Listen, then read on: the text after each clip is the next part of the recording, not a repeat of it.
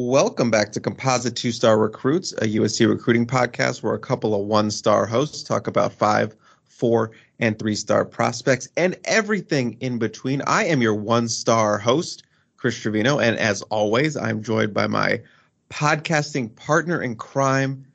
He goes by G-Mart, he goes by Gerard, sometimes he goes by Gerald, but these days he's known as Hurricane Martinez. Gerard, we got a fun show today.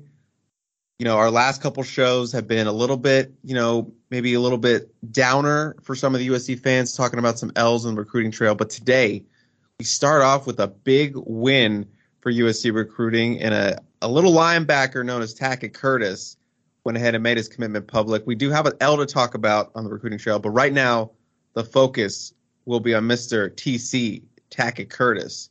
Gerard, how you feeling? Finally, a postmortem after a W. There you go. Rizzy dub, baby. SC got a Rizzy dub.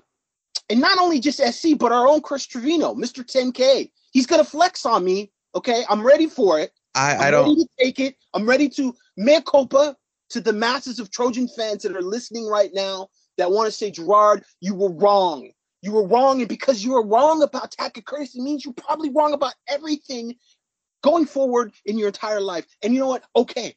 I'm willing to admit that I was wrong on Tackett Curtis. He didn't go to Ohio State. He committed to USC. 6'2", 220 pounds, strapping young lad. Benches 315 5 times, Chris. Chris, I couldn't bench 315 once in high school. I never broke three. I actually did break 300. I'm telling a lie. I did actually break 300. I went 305, but never 5 times. Never 315. That's some big time weight he's moving there. Big boy. His dad's a big boy. We saw him on the cart during the elite camp. They were going around touring USC, and we said, "Who's that kid? Is that Grant Bucky? That's a big looking dude.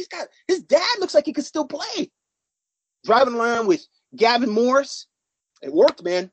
It worked. Whatever USC said, whatever USC did on that official visit weekend, it worked. Tackett Curtis, USC Trojan. Couple of things off that spiel. Number one, you were about to lie to my face that a man named Hurricane wasn't putting up at least 3 bills in high school.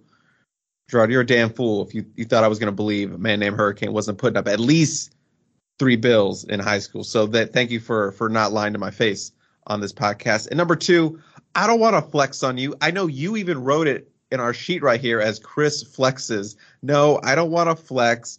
I'm just happy I kind of stuck to my gut because we talk about this all the time in recruiting. Between us, we have these feels sometimes when you're talking to a source or you're talking to a player, you get them after a game, you get them off the record. Sometimes you just get these feels about recruitments. And I just had a USC feeling with Tackett Curtis. And obviously, I know you've mentioned it on the board, and I mentioned it too, that I sort of was the point man in this sort of recruitment with my source. And, there were times I kind of doubted myself because, when you're talking to a source, you never really know. Are you getting the full picture? Or are you just getting what they want you to hear? So I had to take in that information a little bit. And I hate, this isn't me talking to Hurricane. This is me talking to people listening. I do not like going against the king that is Gerard. I don't like going against him because he is the GOAT to me. And when I go against him with my intel, I always feel like we're butting heads there, and I never want to go against him. But sometimes you need that. So I was just going with what my source was saying and what my gut was saying, and I was taking it all in. And, I've had some L's in the past. I'm sure people bring up the 95%? If you know, you know. I've had some L's in the past, but it's nice to get a win. And it's a big one for USC, and we're going to dive into that. But 4-star prospect, consensus 4-star prospect, number 89 overall in the 24/7 Sports Composite, number 5 linebacker in the country, number 121 overall in the 24/7 Sports Rankings, number 7 linebacker. And Gerard, everyone wants to know with TC Tackett Curtis. Okay, well, this is embarrassing because something is wrong with our soundboard. And you know me, I love throwing sounds for our episodes most recently, but I had a soundboard, I had a soundbite, for this moment, the can he play? So I guess I'm just going to have to do it myself. Gerard, can he play? That's what people want to know. He can definitely play. And This is an interesting commitment because, we spoke going into the summer about the 3 weekends of recruiting, which really for USC were only 2 weekends of recruiting because the last weekend, June 24th, they didn't really have any official visitors. They had an early midweek visitor, but they didn't use that last week to have a full weekend of official visitors. So there was really 2 weekends. There was the smaller weekend, initial weekend of June 10th, and then there was the big June 16th, 17th weekend, which had 24 recruits come in. And we were looking at that, and I felt at that point in time, Curtis was kind of a heat check type of commitment. He was a guy that it's like if USC can get him, then it could be a massive haul during the summer. And it's very interesting because they get him, but then they lose out on some other guys that you would definitely have predicted going into the June that if they get Tackett Curtis, well, they're going to get Lucas Simmons. They're going to probably get Trey Wilson. They're going to get Walker Lyons. And we're going to talk a little bit more about some of those other targets later in the podcast, but certainly it's a weird one because it definitely, the way things were stacking up, the way momentum looked like it was going, and we talked about this last week, Tackett Curtis is the guy that you would thought, okay, he's going to go to Ohio State. But instead, he sort of changes the narrative. I know a lot of Trojan fans are up in arms about NIL and collectives, but this is a guy that's up there that they beat head-to-head Ohio State and Wisconsin and 40 other schools for him because LSU and Georgia and all those other schools were after him too. But he narrowed down his choices after really the May evaluation period that it was going to end up being USC, Wisconsin, or Ohio State. And so it's huge. Like I said, 6'2", 220, strong. He plays single high, free safety at high school. Really, for his high school team, if you watch the film, he plays safety, but he really plays safety almost as a middle linebacker. He's about 8 yards off the ball, and he plays in the middle of the field. So basically what his high school team is having him do, the Manny Tigers, they have him just playing a deeper linebacker position, almost like a Tampa 2 type position once you get into coverage where Tampa 2 middle linebacker ends up, to just kind of patrol the passing game and then be able to run downhill against the run support. And in run support, he is sudden, he is violent, he has a ton of big hits. He had something like 103 tackles and 25 tackles for losses. And so you're talking about a guy that can run north and south really well. He gets sideline to sideline very well. Despite playing safety, we don't see very much of him in pass coverage, however. So that's a little bit still of a question. But he's a guy that plays safety. So you feel like athletically, the agility and the awareness in space, he's going to be fine moving up, playing a middle linebacker spot. And this is obviously a very different middle linebacker spot in this scheme with Alex Grinch than it was with Todd Orlando. We've seen the transition already take place where USC wanted to get faster at linebacker. Todd Orlando's defense, they use their linebackers to blitz a lot. That was basically standard run support, pass rush protocol because the defensive linemen were kind of just body catchers. They were used for gap integrity. They played a little two gap, played a little one gap. But when you're playing a tight front, your linebackers, one of your middle linebackers is going to be blitzing probably every play. And so this is a different, more standard type of defense. The linebackers, from what I've seen from them in terms of flow and read, a little more 4-3-ish actually than 3-4-ish. And so he fits that very well. He could really play Will because he has that athleticism to run down from the backside and play out of off the backfield against a running back. But I think, with his the intangibles, I think USC really wants him at Mike linebacker. They want him to be sort of that quarterback of the defense, and he has those things. So it's a huge get for USC. It's a really good position to get it at. I think that it just be interesting to see how this summer goes. I mean, like I said, kind of going back to the initial thought of, okay, if they get Tackett Curtis, this is going to be a huge summer for them. They've obviously missed out on some guys that you thought they were going to get, but they get Tackett Curtis. So it really is a little bit of a curveball in terms of talking about the momentum of the recruiting class and sort of that overall feel of what this does and how this impacts where USC is going to be when they start the season. Absolutely. And I just wanted to give a shout out, I guess, to linebacker coach Brian Odom, who was running point on this recruitment. And I just need to stress that from what I've been told, he was obviously the guy in getting this recruitment done, and he earned this commitment from Tackett Curtis. He was relentless in recruiting him and his family and going out there to Maney as much times as he could. And, he really recruited the heck out of Tackett Curtis, and it kind of felt like, I know we've talked about it, but, linebacker was a need for this class, and maybe a little bit less so after getting, guys like Gentry and Tabarucci out of the portal. It kind of alleviated some of those needs for the 2023 cycle to hit on linebacker, but that didn't matter. Tackett Curtis was Brian Odom's guy. He was number one on the board, and they put everything into reeling him in, which I know, you talk about it, you have your number one guy on the board. Maybe you neglect maybe some of those lower tier guys on your board because you're going all in. We've seen it obviously with Lucas Simmons and Francis Mayorga being those two offensive tackle prospects, but Brian Odom, their gamble paid off and going all in for him, really making him a priority. He loved LA, even though he's, a country boy from Louisiana, smart kid, 4.0 GPA. So he's going to fit right in terms of, the academics of USC. And this is the guy they want to build around. This is their foundation piece for that defense. And they absolutely want him to be that Mike linebacker. And I think he could also play Will, but I think right now they want to bring him in and play Mike right off the bat. That's what I've been told. So this is a huge one for them. Obviously, it's not an offensive tackle. No, he cannot play left tackle. Do not ask me that. But this is a really, I think, could be a special player. And if you haven't, go watch those highlights. They are so much fun to watch. This guy's a headhunter. I put some out on Twitter a little bit, and he even plays quarterback. We didn't even mention that. There's times where he's running sort of like a wildcat quarterback, and he's got some speed. He's got a touch. He's got a punt return in there that's really nice. So he's got some speed, a lot of athleticism, and I can't wait to see him, out on the field at USC. Yeah, and going back to predictions and whatnot, you had the good source that was outside of that USC bubble, which is always important. You sort of were the guy that was kind of running the Tackett Curtis recruitment, the beat, if you will.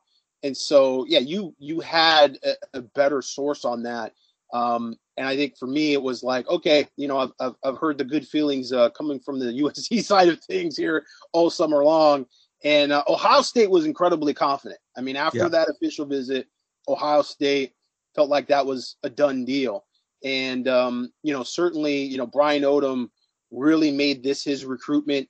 And it was interesting watching him at the 7-on-7 tournament at USC, because I'm watching him look at Trey Edwards, the linebacker from San Diego who's committed to UCLA. I watched him watching Isaiah Chisholm, and I'm just thinking, what is he thinking right now? Because he knows that right now, Curtis Tackett is going to be at Ohio State. And there has to be a lot of, questions about, where do we go from here? Because the one interesting thing I thought throughout the summer and even, at the back end of May was that USC really didn't offer a lot more linebackers. And there was not like a lot of movement looking for guys that were potential plan Bs. And so you knew that they were confident here, and they've been confident in other areas, and it hasn't worked out for them. So you can't, necessarily read into that too much. It's been a real sort of mixed bag so far in terms of that. But you felt like they were definitely sort of like, this is our guy, and we have to see how things play out with him before we start making other moves. And so going forward, I only see USC maybe taking one other linebacker. It's very hard to project numbers with classes now because you have so many of those transfers and so many of those guys want to be one and done, but don't have to be one and done. Some of those guys have 2 years of eligibility because of the COVID waiver, but they're going to be juniors or seniors. So they potentially could go with a good season. And sometimes guys go and they don't even have a good season. We've seen that at USC the past few years where guys jump in as undrafted free agents and try to go the Nickel Roby route, which is usually not successful, but doesn't seem to slow them down nonetheless. So, I mean, going forward, we've got Isaiah Chisholm, who was there at that 7-on-7 tournament. We talked about him last couple of weeks, and he's a good-looking player. Off the hoof, he is a jacked, good-looking guy as a middle linebacker. And, I mean, just looking at him move and looking at him play and his stature, I'm surprised that he's not a bigger recruit. I'm surprised that we're kind of looking at like an Oregon State type thing. USC is in there. They're communicating with him, but he's not really even a big time guy for a lot of the West Coast teams. So, I mean, I think that's when USC feels like they have a good position with him. And if they really want to press, they could probably get a commitment from him. That is, unless he just blows up all of a sudden, man, at the beginning of the season. You never know with something like that. USC also had David Peavy officially visit that big recruiting weekend, the 6'4", 235-pound linebacker from Lincoln High School in San Diego. He's a 3-star. He's a little more of an edge guy, though. And even though he's ranked as a linebacker, USC's talking to him more as a rush end. He's being recruited by Roy Manning. So he's not really technically a linebacker. And that's something else that sort of blurs the line a little bit when we start talking about projecting linebacker commits. Who is actually a linebacker? Who's looked at as a defensive end, defensive lineman? Trey Wilson was looked at as more of a rush end. Shelby is more of a rush end. So, when it comes to actual linebackers and guys that they're viewing as linebackers, I mean, Chisholm is kind of there. And then you kind of have Victory Johnson is sort of there as well. He did participate as a linebacker at one of the camps, the Rising Stars camp, early in the summer. But to me, projects a bit more as an edge guy as well. But we did see him actually perform as a linebacker. So it'll be interesting to see where they're going forward. Obviously, with Carson Tabarucci, who we like to call Mr. Tabarucci, he is a linebacker that they get out of the porthole, and he's a freshman. He and Tackett Curtis really compare favorably. They out of high school did almost the same thing. I mean, outside of Carson Tabarucci running the ball as an actual running back, they both played safety. They both did not play linebacker. They were not linebackers in high school, and college will be the first time they actually play linebacker. But incredibly versatile, obviously very good in the intangibles department, because you're talking about guys that played a little bit of quarterback in high school and played offense and played special teams and played all over the field, and you have to have a good head on your shoulders to be able to do that. So comparison wise, there's definitely some comparison there. USC recruiting a lot of speed, but also a lot of versatility at linebacker, which is something that like I said before, they've sort of gone towards more and more, even when they brought in Todd Orlando. I think that was the difference between Clancy and Todd in terms of what they were looking for linebackers. Clancy Pendergast looked for a more standard big linebacker, where, I think Todd Orlando, the big guys were all on the line of scrimmage. The guys that could move and could get upfield and were quick and were fast, even if you sacrificed a little bit of height and weight. You went from your guys that are 6'3", 6'4" to your guys that are more like 6'1". That was okay. He was willing to take a guy like Palaie Teote out and put a guy like Raymond Scott in. I did have one sort of follow-up thing in terms of, the tape that we've seen from Tackett Curtis, because this was something that was brought up to me from a high school coach that called me up after in the aftermath of Tackett Curtis committing to USC, and we were kind of talking about his film and such. And obviously it's been brought up multiple times on the board that Manny plays in this Rocky Long, 3-3-5, and he's sort of playing this what is dubbed the Lobo position, which was famously played by Rocky Long. Rocky Long that's his scheme. Brian Urlacher is who played this Lobo position, which is sort of that roving defensive back, which you sort of mentioned. Their main job is to just go over the field and make plays. And this was brought up to me that position and that scheme, it frees him up to make the plays, make the tackles, but this coach pointed out that he's not really taking on blockers as like a true linebacker would do in a different scheme. So I know that that's something that was brought as maybe like hey, this is something, he's going to have to work on. I think that's, I don't think that's necessarily like a huge thing, because that's obviously just something you develop him as when he gets to the next level. And obviously that's something he'll have to handle in the Big Ten. He'd be a junior by the time. So I think he'd be a junior. Yeah, a junior, I believe. Yes. No, sophomore, whatever. He'd be an older player at that time. So I just wanted your thoughts on sort of that critique of the scheme he plays in terms of his development moving forward. Well, unlike a lot of linebackers that we see, he does have some run fits in his tape where he actually takes on a blocker and knocks him on his ass.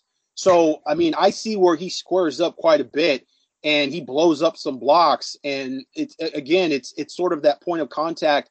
He's violent and he's sudden. He doesn't just make big hits on the backs. And I'm not sure that he doesn't seem to play against really high level of competition. I think it's 2A in Louisiana. So that's not, he might even see our boy Arch Manning, the school for the Fighting Flat Earthers. They do. They play week 4. They play week 4. They come to Manny for a showdown. Do not run. Is that how it's pronounced? It's pronounced Manny. Manny. Okay, I thought it was Manny, but it's Manny. Okay, my apologies. I'm gonna be completely honest. I don't know which one it is. I've been calling it Manny. I've been calling it Manny. Well, I mean, it's Manny is just, I don't know, whatever. Anyways, but yeah, no. In terms of his ability to play north and south, man, it's just no question about it. I mean, he is a heat-seeking missile, and he definitely has a kamikaze type attitude when it comes to blowing up plays, and whether it's the blocker or it's the actual ball carrier. I think the question would be more flow and go and shedding blocks and the technique of getting off a lineman, which is a little different. And obviously the bigger bodies that he's going to see at the Division I level. And, you end up playing in the Horseshoe and you end up playing in Ann Arbor and you get to play some of those teams, Wisconsin, that have those big bodies at the offensive line. You have to be able to get off those guys too. It's not just about a tight end or a running back coming at you and blowing up that block. You're going to have to be able to fit in between some of those big linemen. And so that's going to be an obvious change for just USC as a football program. It's going to be a change for actually, I would say Alex Grinch and Lincoln Riley just schematically, but Alex Grinch did spend some time in the Big Ten. He was a co-coordinator at Ohio State for a year. So he does know to some extent what that looks like. And, I'm sure he has some ideas of what his scheme has to do from an adjustment standpoint to be successful. He was very successful at Washington. One of the few defensive coordinators who's been opposite of a true air raid offense and actually had the strength of the team on the defense. He had that defense playing incredibly well those years when he was at Washington State. And then the year that he goes to Ohio State, he was co-coordinator, so it's kind of hard to give him credit or say how much he was a factor in that defense, but certainly he was successful there as a part of that staff. And then he goes to Oklahoma, and it was sort of a mixed bag a little bit in terms of success. There were some years where they played really bad against big time competition. The college football playoff, they just it was not a good look for them. And then there's other years where the defense made a lot of plays to make the offense and give the offense opportunities to score more points. It wasn't necessarily a defense that was stout, but it was a defense that got turnovers and was able to make some negative plays and kind of keep the offense in the game if the offense was off. So we kind of have to see, what it's going to look like in a couple years when they go to the Big Ten. We're going to have to see what that conference looks like in terms of bringing in other programs as well, because those might be the programs that USC ends up seeing more of. If they have a Western pod, if you will, where, you're still going to have to play some of these teams out West, but we know that the teams in the Big Ten are going to run the ball. And the later you get in the year that you got to play Penn State, you got to play Ohio State, they're going to run the ball more because it's going to be colder and it's going to be harder to be able to throw the ball, 40 times a game, 50 times a game. And so, it's not like those teams don't exist out there. I mean, Purdue's always been a pretty pass-happy team. Indiana was a pretty pass-happy team. I don't know what they're looking like these days, but there are programs, even Ohio State that have thrown the ball more over the years. But yeah, when the snow starts to fall and the wind starts to blow, you're going to want to run the football, and you're going to get a dose of that, and you're going to get teams that are going to do that against USC, because I think just at face value, they think that USC is not going to be able to play tough in those type of conditions. And this is sort of the final question that has been surrounding Tackett Curtis, and something that I want to get your thoughts on, because obviously you have a more firsthand knowledge of it. But I've seen the comparison thrown out of Brian Cushing, or Tackett Curtis, the next Brian Cushing, and I wanted to get your opinion. Do their games are comparable? Do you see that? I just wanted, because obviously you were someone who covered Brian Cushing. You know his recruitment. You know his play out of high school. I know you've been big on the New Jersey, and you've mentioned him several times on this show how Jersey kids love USC, and that's been a theme on this show. So I just want to get your thoughts on that sort of comparison that's been thrown out a lot on social media and even on the P as well. There's some comparisons there. I think people see maybe the kick return, but Brian Cushing was playing at Bergen Catholic, which is the highest level of competition in New Jersey, and he was playing receiver and he was playing safety, and he was very productive from that standpoint. A bit taller and a bit longer, and not a true inside guy. Brian Cushing actually had to play Mike linebacker at the Army All-American Bowl, and he friggin' hated it. He hated it. He just didn't like it. Just wasn't what he wanted to do. He was an off guy, wanted to play, will, but had the length that he really ended up playing more of a Sam, just to go against longer tight ends and bigger receivers. He was very, very athletic, and he was a guy that had not only punt returns and kick returns, he had them for touchdowns. So I don't know if I would necessarily make that comparison. There's some versatility there, and there's certainly some comparisons in terms of speed, but that's not like the first comparison that jumps out. I mean, I think the Matt Grudegood comparison is a little better, because Matt kind of did some of those things too. He was a little bit more of a running back for Mater Dei. And again, we're talking about, competition wise, he's playing Mater Dei, very high competition. And Matt Grudegood was kind of a do it all type of dude who also did a little bit of Wildcat. And, but he was a guy that, kind of almost made his name at the high school level playing running back to some extent. And then, as time went on, it was like, well, he plays safety. He's not fast enough to play safety in college, but he's not big enough to play linebacker. So a lot of people really wanted to know, like, where is he going to play? You don't have that question with Tackett Curtis, because he's got the size. He's a legitimate 6'2", 220 plus pounds.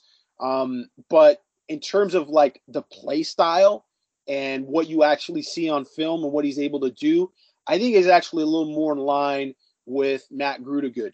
Okay. Now, somebody mentioned Keith Rivers as well. There's probably a bunch of different linebackers that you could look at. I don't know if there's just like a single guy, obviously other than Carson Tabarachi. I mean, that really, those two films are pretty similar just in terms of what they do in terms of their build. I think with Carson, he's not as violent at point of attack as Tackett is. I think that's the one thing that jumps out on film, is just the suddenness and the quickness, and being able to get the line of scrimmage in a hurry, where we're kind of looking at Carson Tabarachi a lot with his offensive skill, and again what he's doing on the offensive side of the ball, and sort of how that translates to playing linebacker, because we've seen with other players in the past, the one guy that always jumps out is Lofa Tatupu, because Lofa Tatupu was playing quarterback for the majority of his career in football, went to Maine, and then decided, hey, I'm gonna play linebacker, and I'm gonna transfer to USC. But he was so smart, he was so aware, and he had the athleticism, but more than anything, he had the instincts and the eyes and the understanding of the game, which really helped him. And he was a little bigger than Matt Grudegood, and he was faster. And so he kind of had some of the things that Matt had that made Matt such a great player at the college level. But, you know, in the NFL, you got to have certain tangibles. You have to have certain measurements. And Lofa was able to just squeak underneath that, and he was able to, you know, have a decent career in the NFL. But there's maybe a little comparison there as well with Tackett Curtis. So, you know, I don't know if there's a guy that's like a dead ringer. Obviously, I mean, Carson just sort of jumps out just because USC, you know, just had him transfer in. And if you watch the film in terms of what he does on film for his high school football team, there's just a lot of similarities there. But if in terms of, you know, past Trojans, there's probably a few guys there. I haven't really kind of gone through the rosters and the list to try to find that, you know, that one comparison. It might be there. There might be some other guys. But yeah, there's a little bit of Grudegood there. I think maybe more so than Brian Cushing, maybe a little Lofa Tatupu there. Those guys that, while undersized, just saw the play well. They had good eyes and they attacked well. Those guys, like I said, though, a little smaller than Tackett Curtis. So that's where you get a little bit of that advantage and probably a higher ceiling in terms of ultimate potential for the NFL, because 6'2" is, you know, perfect height there for the NFL. Before we move on from the Tackett Curtis cold open, I just want to apologize to any Peristyle members. On Monday, I put out that he was committing at 1 p.m.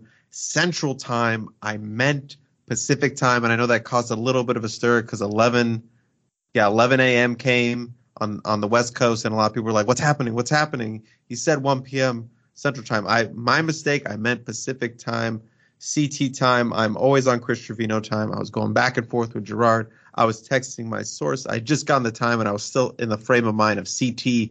So I apologize for causing a little bit of a panic on the P, which is, you know, that's just another day on the Peristyle for our members. Chris, you're fired. Okay. I will wrap up this podcast right now. I am fired. But before I am fired, let's talk a little bit about Trey Wilson, 3-star defensive lineman out of Texas. He was down. Our feeling was Baylor, obviously, which was a big leader in this one, and USC. Loved his USC official visit. But Baylor was always still looming. That was going to be sort of the real test to overcome, was that visit, which was last. And he ended up making his commitment to the Bears and Dave Aranda. And good get for them. And I know you have mentioned this several times, how the Trey Wilson recruitment is an interesting one in terms of USC's success for the summer. It tells us a lot about USC's recruiting efforts in the summer. Well, let's just say this. The emoji game is a little hit and miss right now. If you, again, going back to the beginning of summer, would have told me, or let's say this, after the big official weekend, where you had the emojis go out, and, you know, we had a lot of sources that were very optimistic about USC getting a handful of commitments the following weeks, I'd spoke to Trey Wilson. I spoke to him twice. And I spoke to him, you know, right after the official visit, and I spoke to him later in the week. And I think USC really didn't want him to take that official visit to Baylor, because they knew there was probably a little bit of push from the family to maybe look at Baylor and to stay close to home. Trey Wilson was pretty outspoken about, hey, you know what, this is my decision. They're going to let me make my decision. And he was committed to USC after that official visit. He was sold on USC. But, you know, you say, well, how sold can you be when you're still going to take another official visit to another school, in a school that's a home school that, you know, clearly you have some interest in? So, you know, that's sort of when the talk of silent verbals and emojis and everything kind of goes out the window, because, you know, if you're still entertaining interest from other schools, then you cannot be 100% sold on a school, and thus cannot be a true commitment. And this goes even with Dalen Austin and him committing to LSU, the cornerback 4-star at Long Beach Poly. And then at the same time as committing, saying, but I'm taking all my official visits and taking an official visit to Michigan State over the summer. It just tells you that that's not really a commitment. And, a couple of years ago, we had this debate as to, what are commitments? What are verbal commitments anymore? What do they mean? Should we even call them commitments when these kids say they're still going to take official visits? And I had one coach tell me and say, you know what, industry-wise, you guys should be calling these reservations. You should have a distinction between a verbal commitment and a reserve commitment, which is basically a kid saying, yeah, I'm putting my foot in the door. I want to be a part of this class. I'm not 100% sure, but I want to have a spot in the class just in case something happens during my senior year. Maybe I get hurt and all these other scholarship offers and opportunities dry up. And that's kind of sort of where we are with this. And so Trey Wilson, 100%, I would have said, going to USC after his official visit to USC. But certainly after that Baylor official visit, we saw a lot of confidence coming out of Waco that Baylor was basically able to flip him. Even though he never went public, never said anything about committing to USC publicly, that was definitely a guy that I would have picked going to USC over Tackett Curtis. And again, Lucas Simmons, probably similar. Not to that extent. I don't think Lucas Simmons was ever an emoji guy, but I think, just looking at on paper the checklist of what he was looking for in schools, I would have definitely said that's a guy that's probably going to commit to USC over the summer, or a guy that I would say USC has a better chance at than Tackett Curtis. So it really throws you for a complete loop trying to project, what these kids actually do. And I think from this point forward, we just have to sort of go with the flow and see who commits and who doesn't.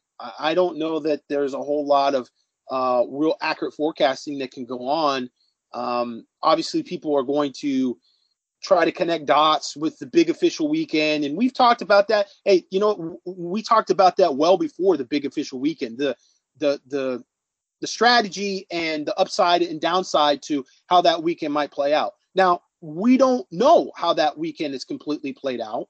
We have some initial findings.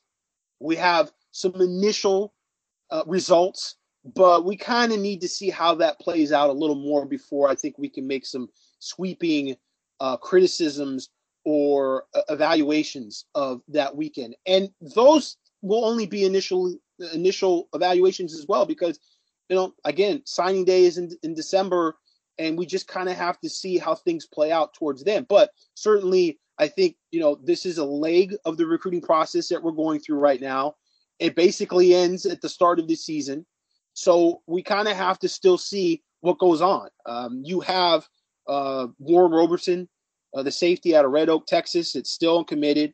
Braylon Shelby, USC's his top two. We're going to see him commit probably here in the next month or so.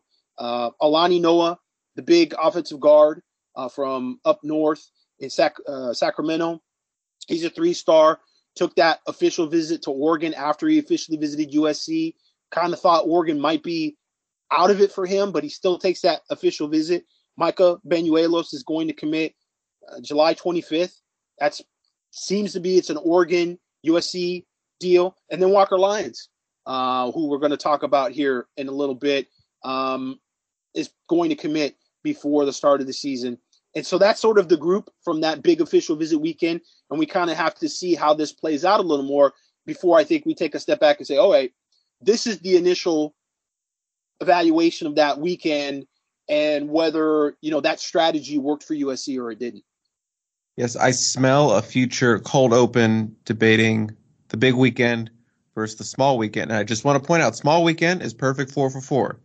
Tobias Raymond, Tackett Curtis, Cade Eldridge, and Grant Bucky. All USC was able to close on all of them, and 4 for 4 for that weekend.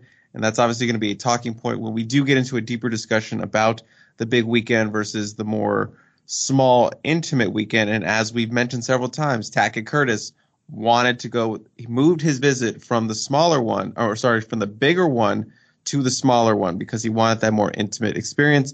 And as you're right, Gerard, we do have only some of the results. We need a full scope of results to really do a breakdown of that and kind of see, was it a success? Was it a failure? Early return, say small weekend, obviously are a success right now, just being 4 for 4 in that perfect mark. And you mentioned Walker Lyons, and I think it's time we should just jump right into that since we were talking about emojis and, you know, him and Walker Lyons, or Trey Wilson and Walker Lyons were on that same visit together. And the update being Walker Lyons has received a crystal ball to Stanford from Brandon Huffman. Obviously, Walker is a NorCal guy.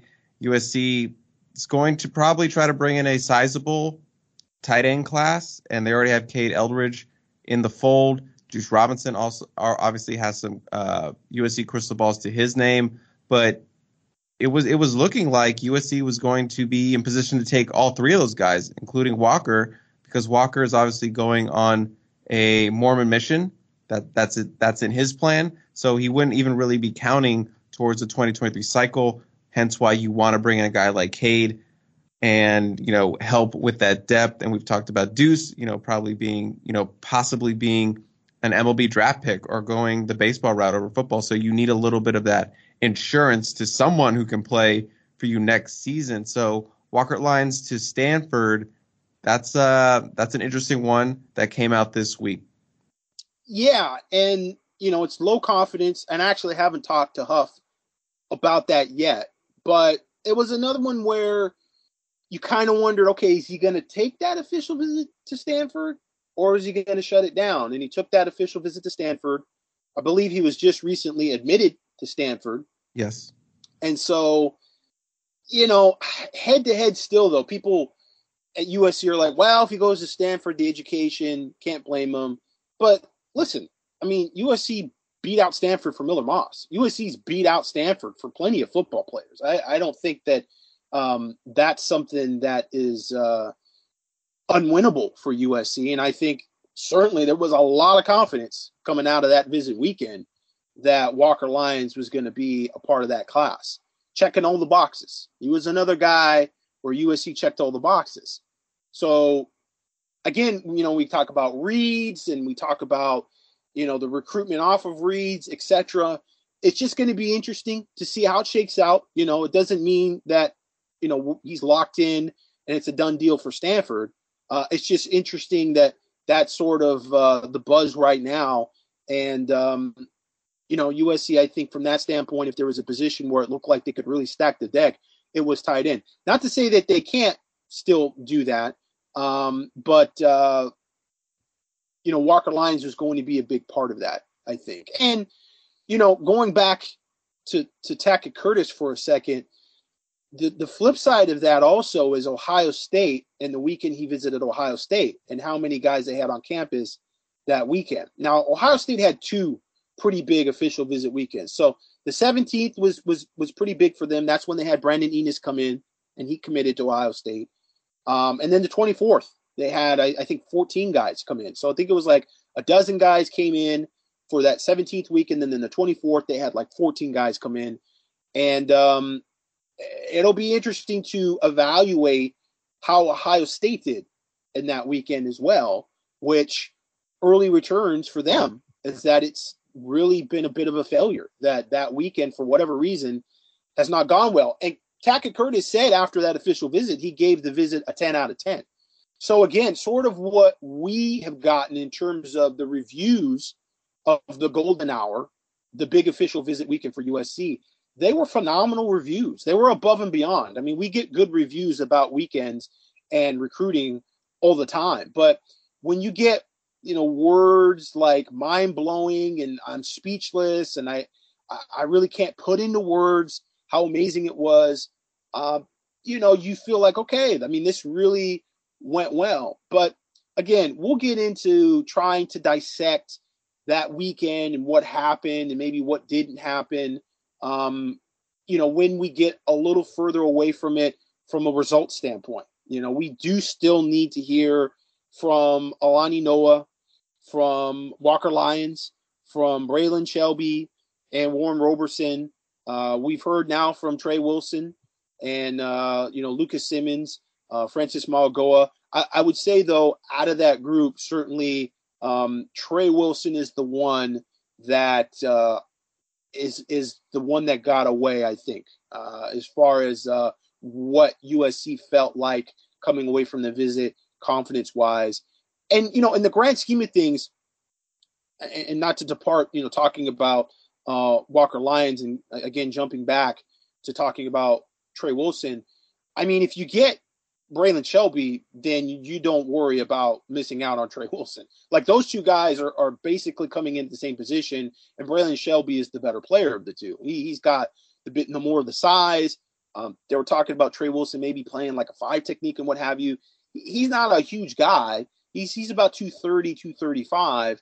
Braylon Shelby's a guy that could end up putting on a lot more weight and being more of a true defensive lineman if you need him to be that guy. He's a little longer. He's definitely got the more upside. I think you've seen that with the rankings.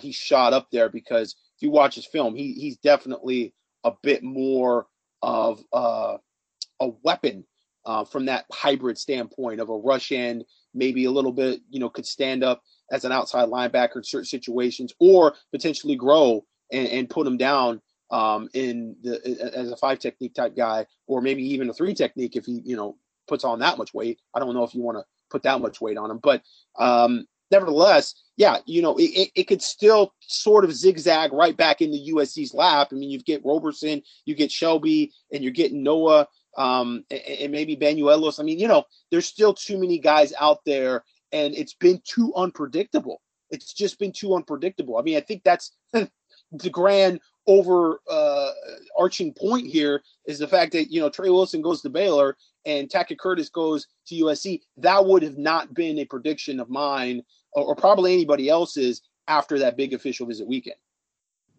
And speaking of tight ends and hybrid edge rushers, defensive linemen, we did get a 5-star Nicholas Harbor DMV centrified update this weekend from Brian Doan, our national recruiting guy out there.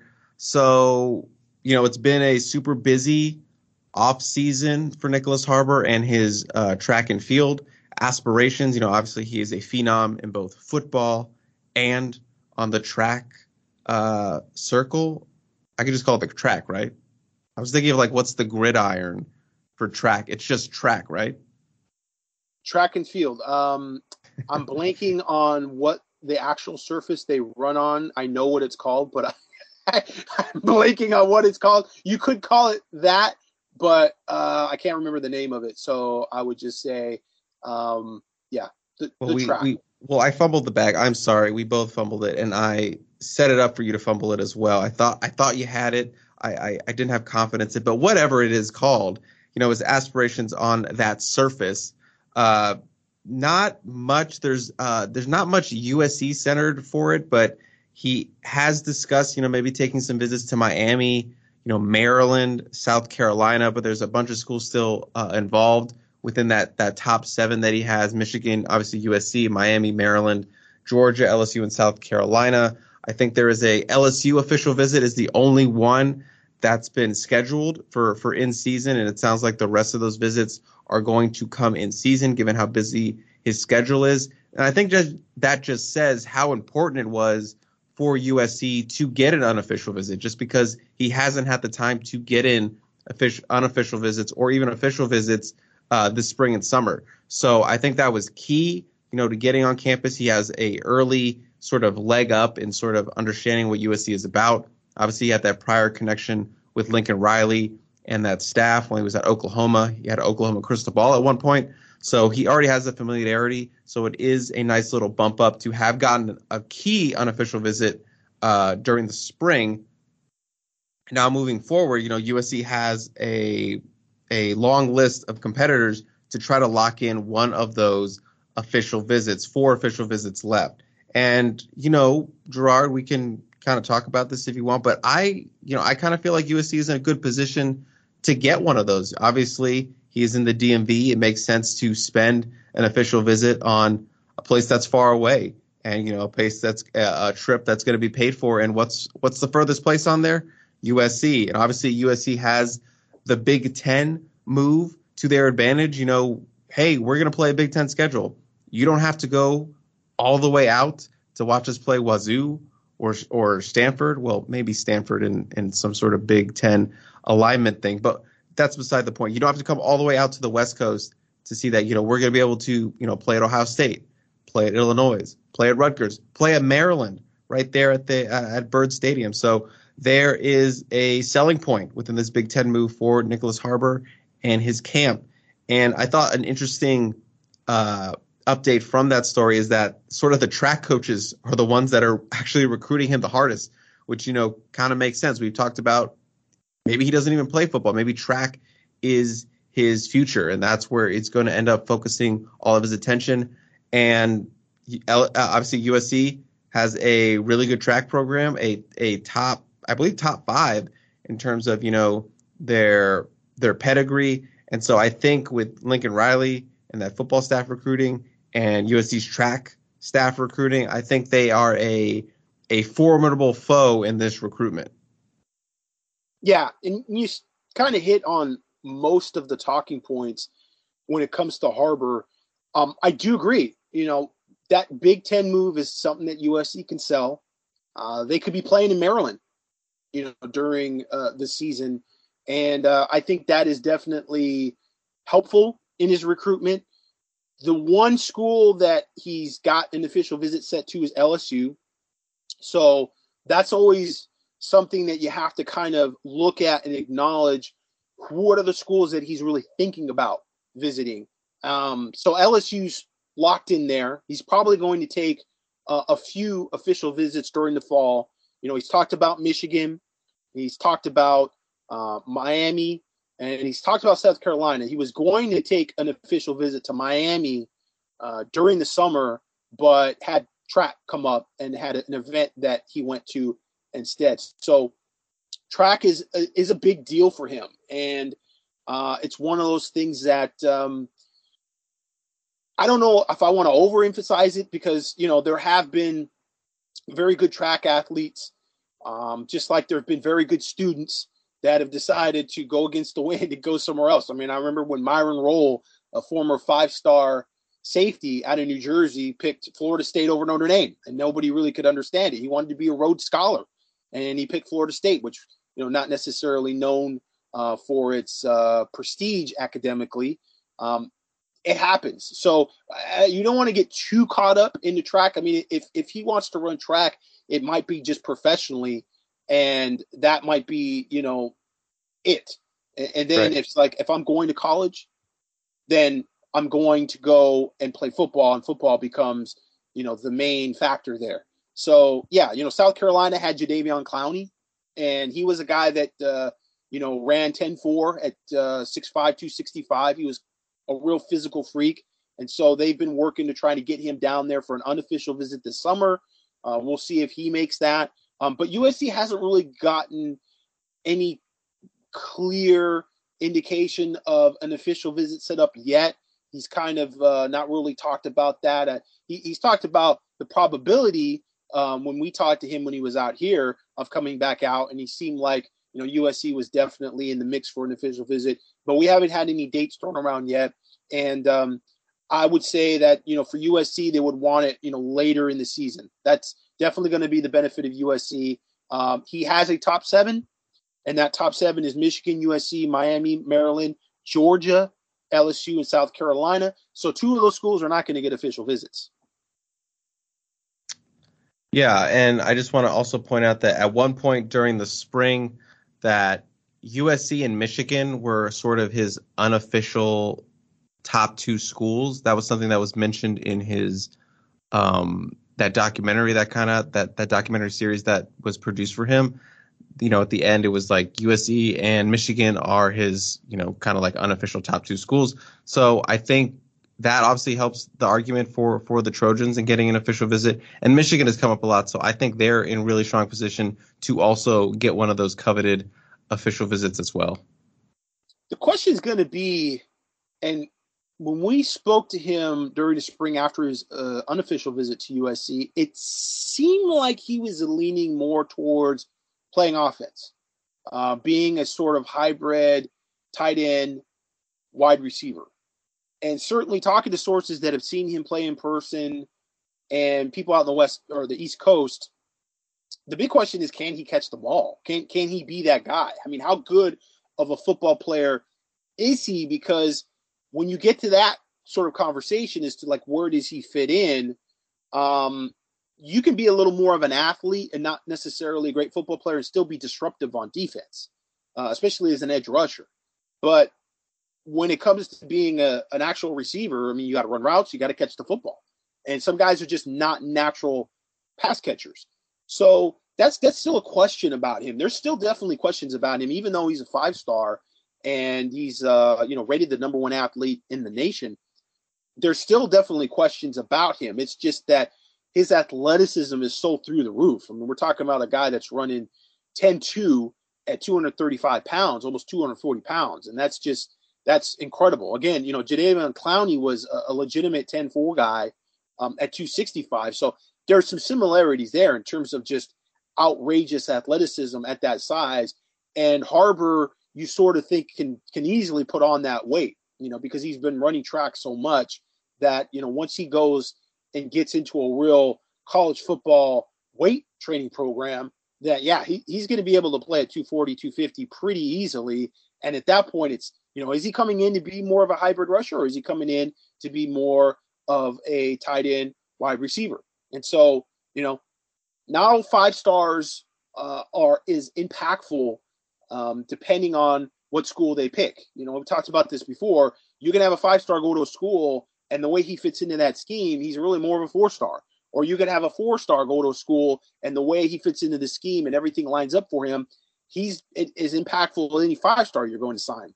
So it definitely depends on where the kids go and how they fit in as to how much production you're going to see from them. And I think this is a good time to kind of transition from speed on speed, because we did have a update for USC 5-star wide receiver commit Zachariah Branch, who was out at the Future 50 out in Florida. There were a couple of guys out there. Malachi Nelson was obviously out there as well. Makai Lemon was also out there. So USC's top 3 commitments were all there competing at the Future 50. And Branch kind of had the quote-unquote alpha dog performance. He was sort of an MVP out there, making a lot of great catches, showcasing that speed, that elusiveness out there at that competition. But the big thing, over this summer has been Zachariah Branch took an official visit to Texas A&M. And obviously Texas A&M put on a historic recruiting class last year. So a lot of people on the Peristyle super worried about one of their commits, going out there to Aggie land and to see what they have to offer. And, he had a great visit, but the latest update has been that, looking like he's not going to be taking any more official visits. He's now kind of turning his attention, going back to being a recruiter for USC. There are schools obviously still hitting him up. Alabama, Texas, Oregon are schools that are trying to get him on campus for an official visit. He said, as of right now, I don't feel like I'm going to take any more official visits. Depends if I have a free weekend. But, I think this would, what do you think, Gerard? Will this sort of quell some of the panic or the fear among USC fans for Zachariah Branch and his commitment? It depends on whether he pops up at their pool party later this month or not. If he doesn't end up there, and we don't expect him right now to, then all is good. And I think Trojan fans are feeling good about the strength of his commitment. But, he can still pop up at places unofficially. We can use a little semantics there and say, I'm not taking any more official visits, but ends up somewhere unofficially. So we'll see how that goes. But certainly, he's been talking the talk and been very plugged in with the recruiting efforts at USC, and is a guy that, certainly A&M, they're using the Christian Kirk sort of angle, even though that wasn't a Jimbo Fisher team. You kind of go with what you got. And traditionally, that's kind of the guy most recently that you could compare Zachariah Branch to from a, small, explosive receiver standpoint. But USC, that's where they're sort of going more and more towards their receiving core, what it looks like. It's definitely gotten faster. Again, it's interesting to transition away from the former regime into this regime, because there really was a bit of a transition with that staff already sort of having to change some of the body types for their scheme. And I think that has benefited Lincoln Riley quite a bit because you had Graham Harrell there, and Graham Harrell wanted to go with smaller receivers. And you could see immediately they started recruiting smaller receivers. The big 6'4", 6'5" receivers, there just weren't a whole lot on the board. And so, that's been a continuation to some extent. We'll see how that works going forward with Lincoln Riley. USC has been known for having success with bigger receivers. I think that the feeling has always been, bigger receivers, obviously they're big and they're a mismatch for a lot of cornerbacks, but they also help you in the run game. So having smaller receivers, sometimes that's a little bit of a problem, being able to put a body on a body and just block downfield for your running backs. So you don't have as many big runs because, the secondary, there's just not as much blocking. But at the same time, I will say one of the best blockers that USC has had when it comes to the run game at wide receiver over the years was Robert Woods. And Robert Woods, was 6'6". He's not the biggest guy in the world, but he was one of the most tenacious, best run blockers USC has had. Another guy, Amon-Ra St. Brown, one of the most tenacious, really fundamentally sound run blockers that USC has had in recent years. So those weren't big guys. They weren't big receivers, and they were still able to be very productive in the run game. And, obviously if you got a guy like Drake Jackson, he's going to destroy defensive backs with his size. But you can have guys that could stock block that are smaller that are still good at run blocking. So that's, kind of an interesting side note as to what USC is looking at in terms of the body types at wide receiver. They have offered Malachi Coleman out of Nebraska, and he's a bigger receiver at 6'5".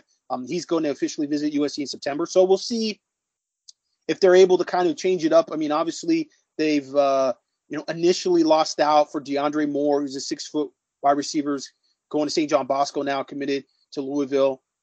They've lost out on Brandon Enos, who's, like 5'10", 5'11", probably a 195, 200 pounds. He's a very stocky type of wide receiver, a guy that, I thought that it was an interesting evaluation point that I was, kind of thinking as well. Jarrett Perez, our intern, we were at that Pylon tournament and we're watching Brandon Enos. And that's the first time I've seen Brandon Enos play in person. And he said what I was thinking out loud. He looks more like a running back than he does a wide receiver. And that's true. Very stocky player, Brandon Enos. And USC may continue to recruit him. They may continue to push for him and have a potential at bringing him in for an official visit later in the year. We just don't know how that's going to all play out. But certainly with Malachi Coleman, that's a bit more of a change up there when you've got Makai Lemon and you've got Zach Branch committed, who are a little smaller, to have a bigger receiver. And I think, that's always a nice thing to have is sort of a mix of body types on your depth chart, because it does allow you to do different things. So we'll see, how that goes with Malachi Coleman going forward. Really a guy that just got offered there at the end of the May evaluation period. So it's really hard to know, what kind of chance USC has at him until he can actually get on campus and get to LA. He's from, I think, Lincoln, Nebraska. So, I mean, he is a Lincoln, Nebraska hometown boy. But, hey, once again, Big Ten move kind of helps. There you go. Gerard, Hurricane, I think that's a good place to take our break for the show. We're going to come back and talk about a controversial best high school players ever ranking that I'm sure you have some thoughts on. We have some 24/7 Sports Top 247 rankings updates, which also will be controversial in their own right. And then we got a handful of questions to get through. Sound good? Sounds good. All right. I don't know if I fixed the soundboard, so you may or may not hear the classic megaphone break, but if not, I apologize. This is a technical difficulty show, so we'll be right back after this break.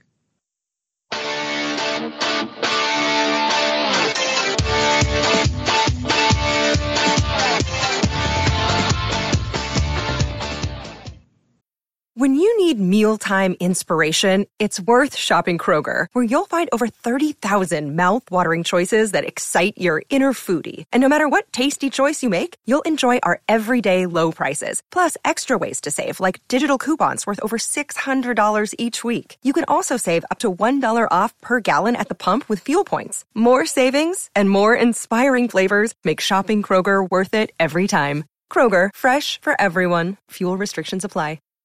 Hurricane, 2 points. One, as always, how was your break? And two, a soundboard works again. Great and greater.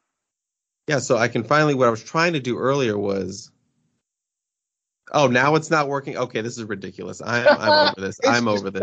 Maybe now. It's just trolling me now. This is ridiculous. I'm over it.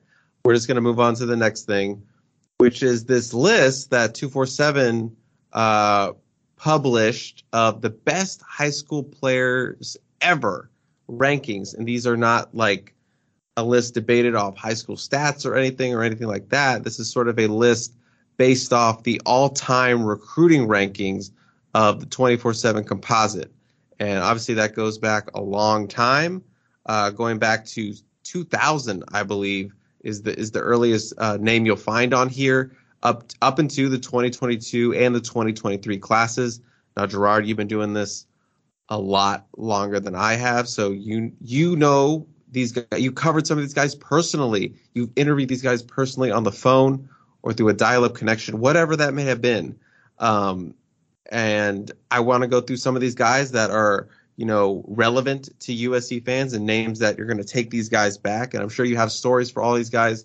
And I'm sure all the OG recruiting fans are going to curl up to this segment as you drop some throwback knowledge on some of these guys. But I know you have some issues with this list, and I know a lot of USC fans probably have issues with this list because, number one, there's no Reggie Bush, Gerard. No Reggie Bush on this list. Well, one of the first things to preface this, which we don't know, is from a composite standpoint, whether 24/7 did sort of like a retro rankings and interjected their own rankings retroactively into the composite, because a good deal of these players were ranked and around before 24/7 Sports was even a network. Back when Joe McKnight and Adrian Peterson and names like that were recruits, 24/7 didn't exist. It was Rivals and it was Scout. ESPN to some extent was around. I don't think that a lot of people really respected their rankings. I mean, I guess you could probably even say that today. But from a standpoint of publications, Super Prep, Prep Star, some of those other older publications were more highly respected and credible at that point in time. So I don't necessarily know from a composite standpoint what they're actually grabbing in terms of rankings and calculating them together.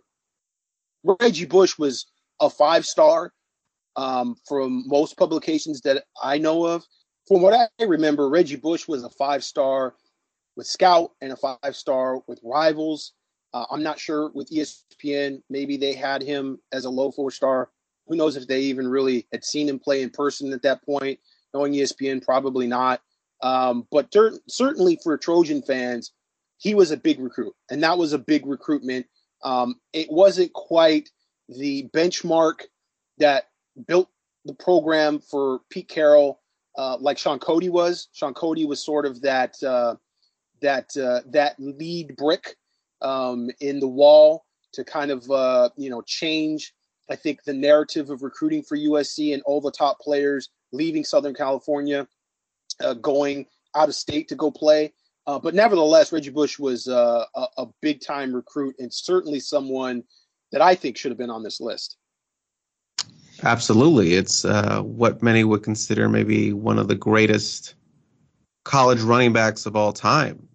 So I know a lot of people see the no Reggie Bush. The whole list doesn't make sense to them. So, moving on, you got a couple of quarterbacks at number 49, Mark Sanchez and Jimmy Clausen. And I just want to add, we were talking about this before we started recording, how I used to go to rivals.com and devour like recruiting magazines all the time, and I still remember vividly that magazine with Jimmy Clausen on the cover with the football. And there are some names that just like trigger my time and my love affair of recruiting early on when I was in junior high, middle school, that kind of era. And you mentioned one, Myron Rolle. I still remember that cover with him. I don't exactly know what the magazine was, but I remember that profile of his face. I know probably a lot of people know what I'm talking about, but I remember that one. I remember the Jimmy Clausen, and sometimes they're just these names that sort of spark this memory. I think like the most random one in my head, and I'm curious to see if you even remember this person's name. It was a quarterback. I believe it was a 5-star prospect, Willie Korn. Yeah. Clemson. Yeah, out of South Carolina, I believe. That's just a random name that has stuck with me for all this time. So I have random names like that stuck in my head, and Jimmy Clausen is definitely one of them. Obviously, his recruitment was a lot more high profile, but Mark Sanchez, Jimmy Clausen, both there tied at 49 on this list. Yeah, and I think, Mark Sanchez, while he was one of the top players nationally, and a 5-star quarterback at Mission Viejo, everybody loved him. His recruitment was not nearly as crazy as Jimmy Clausen's. Jimmy Clausen was on the map very early on because Casey was a big-time quarterback at Tennessee, and Rick had gone to LSU and played.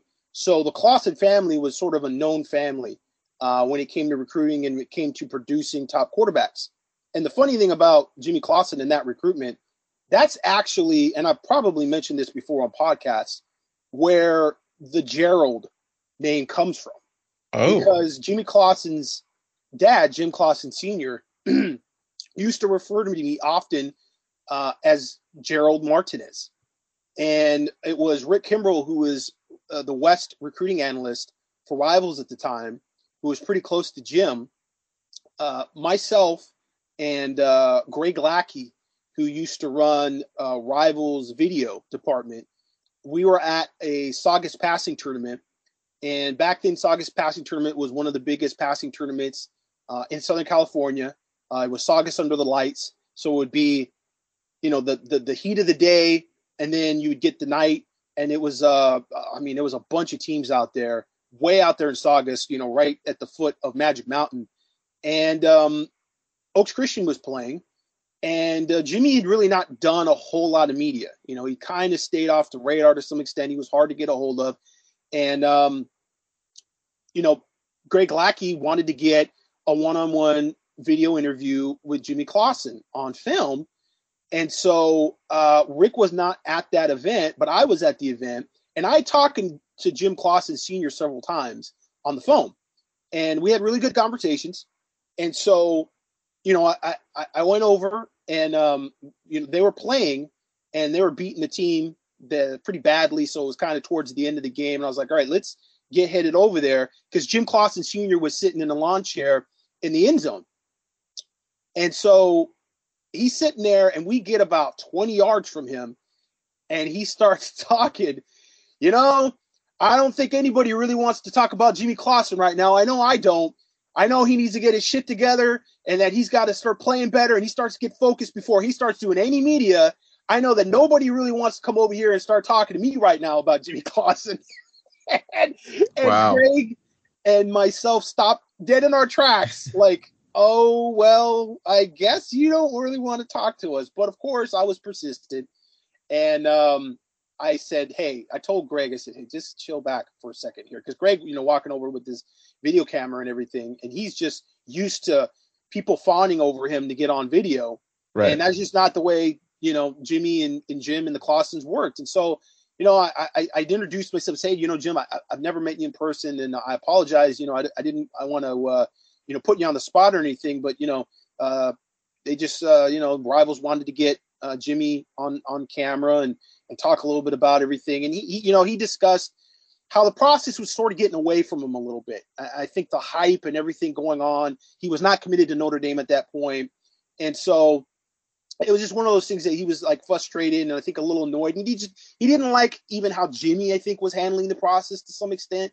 And so we come away from that. And, we did not interview him that night. The next day, he came over and said, hey, you want to talk to Jimmy? We'll set it up, in a couple games here. They got a break. And we ended up getting that video interview. So, we cut to like a week later or what have you. And, Jim Clausen is having this conversation with Rick Kimbrell, and he's talking about how much he likes Gerald Martinez. And he goes on and on about Gerald Martinez and how he liked him so much and how he was such a really handled that situation well. And it gets back to Jeremy Crabtree, who was the main editor at Rivals.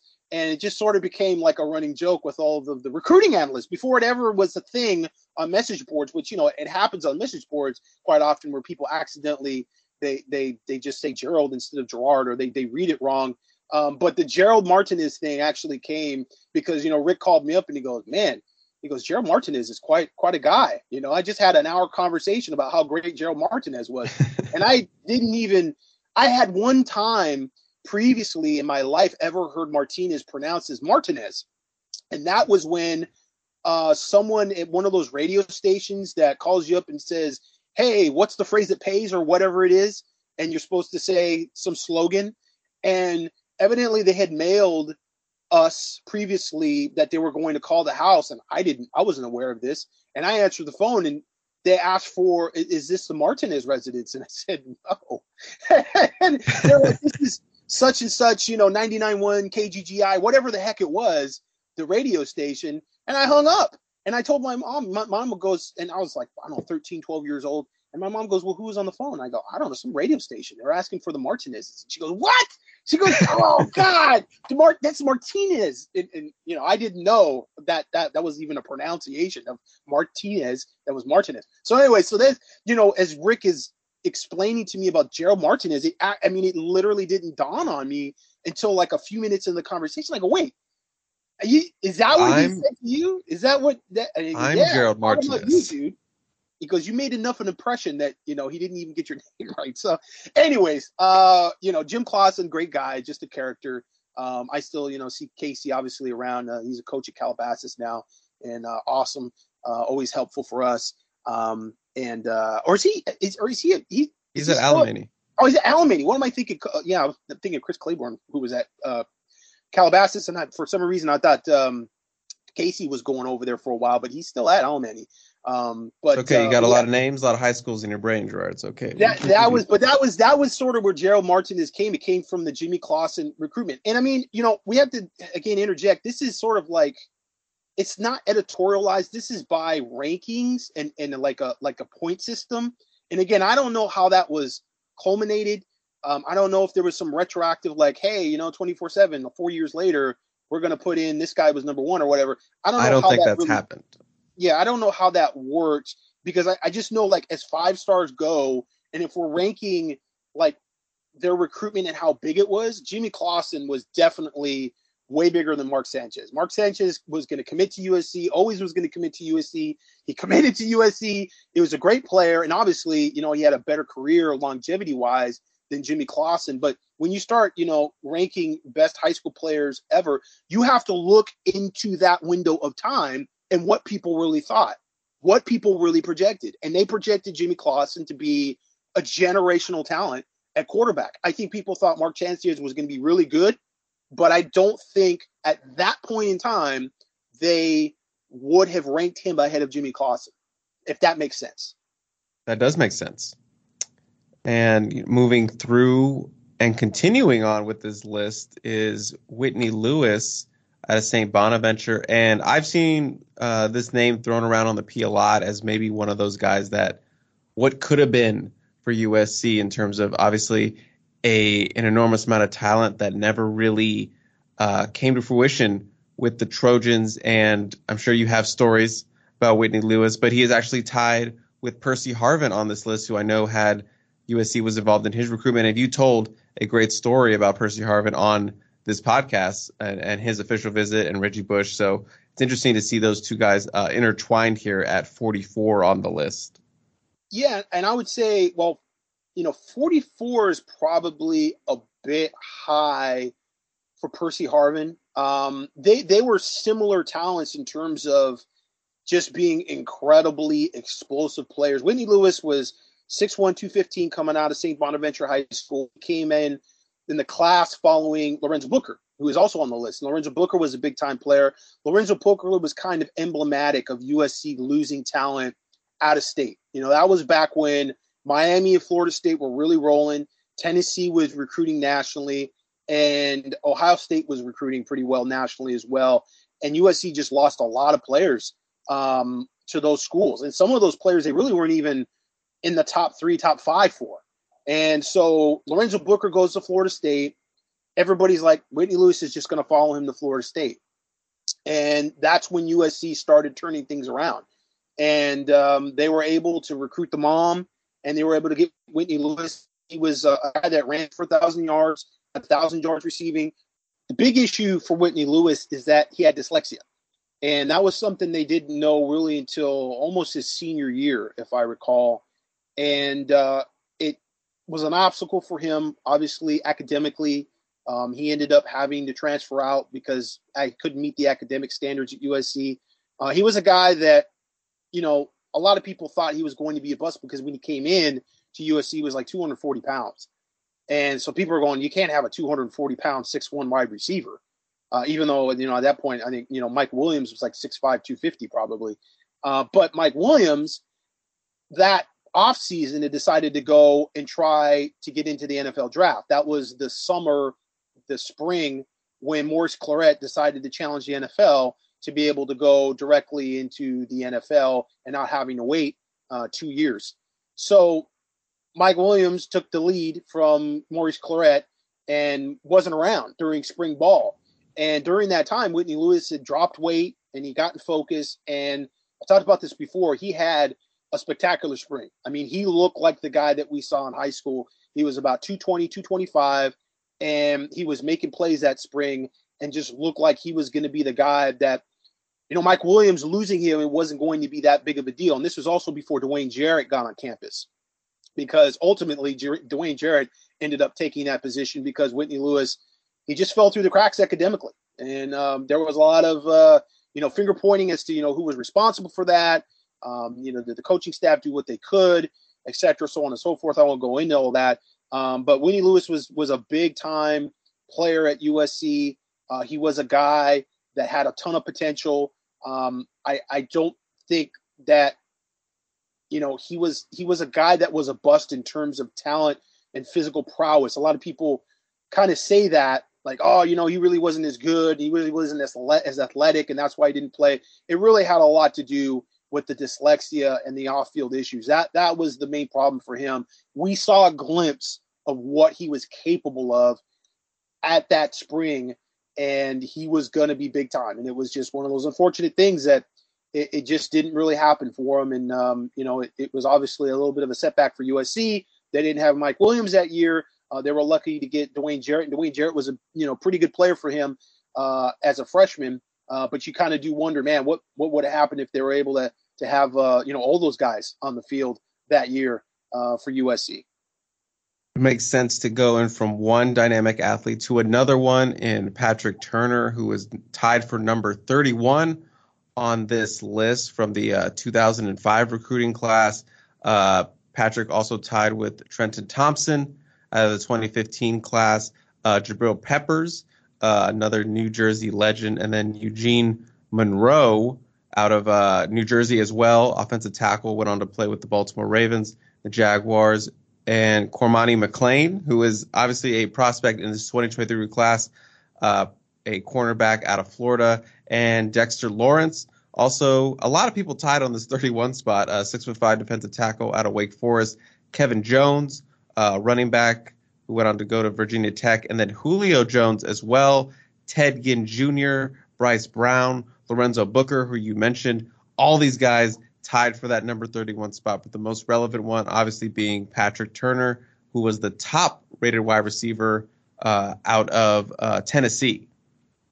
Yeah, that was one of the biggest out-of-state lands that USC had under Pete Carroll. I mean, that was one of those ones where that was the same year that you had Deshaun Jackson coming out, and there was a lot of talk about Deshaun Jackson wanted to wear number 1, and Lane Kiffin decided to promise it to Patrick Turner. Patrick Turner was an outlier in terms of visits because he actually officially visited USC, I believe, for the season opener that year. And like I said before, USC didn't have a lot of official visitors during the season, and he was the lone official visitor early in the year. They got him early in the year and basically got him committed at that point. And he didn't pop, I think, until, gosh, I can't remember if it was right before signing day or signing day. It was late in the year. But Patrick Turner as a recruit really didn't blow up until the Army All-American game week. And he had a spectacular bunch of practices where he was just mossing everybody. And that's where he kind of blew up towards the end of the year. He was definitely looked at as one of the top receivers out of that class, but he came from, I believe it was like Goodpasture Christian High School, which was very small ball in Tennessee. So a lot of people had questions about, this guy, he's a big kid. He's got really good quickness. He wasn't like your typical big receiver. He certainly was not like Mike Williams at all. He was a very skilled, agile, quick athlete who just happened to be 6'5", but he didn't really always play like he was 6'5". Sometimes he played more like he was 6'1", but he also moved that way too. So that was one of the things that made him very unique. Mike Williams was just a big giant bully who, Mike Williams and Drake London were very similar in terms of being big guys who played big. And when they got the ball in their hands after the catch, they were big. It was one of those things that Mike Williams was looking to score every time he caught the ball. The same with Drake London. It's like, well, I know the first three guys are not going to get me down. There's just like, no, that's just a matter of fact. And a lot of bigger receivers and a guy like Patrick Turner, he isn't really good after the catch. So that was kind of probably one of the biggest issues with him. But as a recruit, he was big time. One of the things that makes this list very silly is that there's a lot of ties here. I mean, for number 1, number 31, number 28. There's like 19 ties of 31 right there. Yeah. So I mean, it's a little silly. I think there's some names there that certainly would be well ahead of Patrick Turner in terms of the level of recruits they were and the storylines that went along with them. I think Eugene Monroe was huge. Jabril Peppers was a big-time recruit. USC was after Eugene Monroe, and they had a bit of a shot with him. But I think he went to Virginia, which was kind of, out of left field a little bit. But Jabril Peppers, they really never really were involved with him too much, but he was big time. I mean, even though I was covering USC and not necessarily covering the schools that Jabril Peppers was entertaining, at least, when it became the serious period in his recruitment, I think USC was at that point in time, and everybody, any 5-star and every 5-star had USC like in their top 10, their top 6, whatever. But then when it came to official visits, USC really wasn't in the picture. But I think Jabril Peppers, if we're ranking these guys as what people thought in high school, how good they were going to be, were they going to be generational talents, were they just going to be like the best player that year?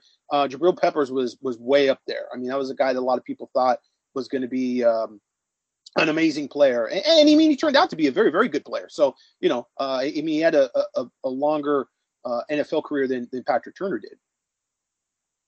And speaking of ties, I know you just went on a little rant about ties, but we got another tie on this list, and these are actually a very funny tie in terms of, these both guys being Trojans. They ended up as Trojans. You have Corey Foreman. Obviously, he was the number 1 rated overall player in the 24/7 Sports Composite. He comes in at 28. And then Matt Barkley, who just an immense amount of hype surrounding his recruitment. And he's also a guy I remember 2009 recruiting class. That was my senior year of high school. So that was obviously a time when I was still regularly checking up recruiting rankings and all that stuff. And I remember his name and sort of the hype around him. And obviously Foreman, the jury's still out on him in terms of being his potential at USC. He's entering his sophomore season, so plenty of time. I know the sophomore year is a lot of people are banking on him to have a breakout season, sort of in that rotational spot at that rush end position in 2022. So people are expecting big things for Corey Foreman this year. Yeah, and I think, Matt Barkley, again, as a recruit, that recruitment, even though he was kind of a done deal to USC all along, I think that people looked at him as being a generational talent more so than Corey Foreman. Corey Foreman's recruitment was somewhat crazy. USC kind of had to come from behind in that recruitment. And I think without maybe Dante Williams, they're not able to seal the deal with him. But I think Matt Barkley was looked at, coming out of modern day. You're following those Orange County quarterbacks, the Orange County Mafia of Mark Sanchez and Carson Palmer and Matt Leinart, Billy Hart. There was a bunch of guys that came out of Orange County, and Matt was looked at as the best of the bunch. He was a guy that played as a freshman. He's a guy that, did things at modern day that even some of these great quarterbacks that have come through modern day had never done. So, as a recruit, again, if we're talking about storylines and where people were projecting these players actually at high school and were being completely upfront about it, Matt Barkley was way up there. Matt Barkley was ahead of even Bryce Young. Bryce Young transferred in to modern day. Matt Barkley probably even ahead of Malachi Nelson. And those guys are ranked, I think, ahead of Matt Barkley. So, yeah, I mean, again, I know it's just like ratings and it's just a regurgitation of ratings, but if we're being truthful about the zeitgeist, if we're being truthful about the period of time and what people really thought at that point of time and how they hyped up these guys and what they felt of the player potential of each of these guys, yeah, Matt Barkley would definitely be ranked ahead of Corey Foreman. We have another tie and sort of a guy you just mentioned, Bryce Young, obviously a former USC commit, a guy who was on track to, help bring that offense to another level, but ended up being a decommitment and then a signing with Alabama. Obviously, he's gone on to some really great things with the Crimson Tide, already a Heisman winner at such a young age. And then Malachi Nelson, USC's 5-star 2023 commit in this class right now.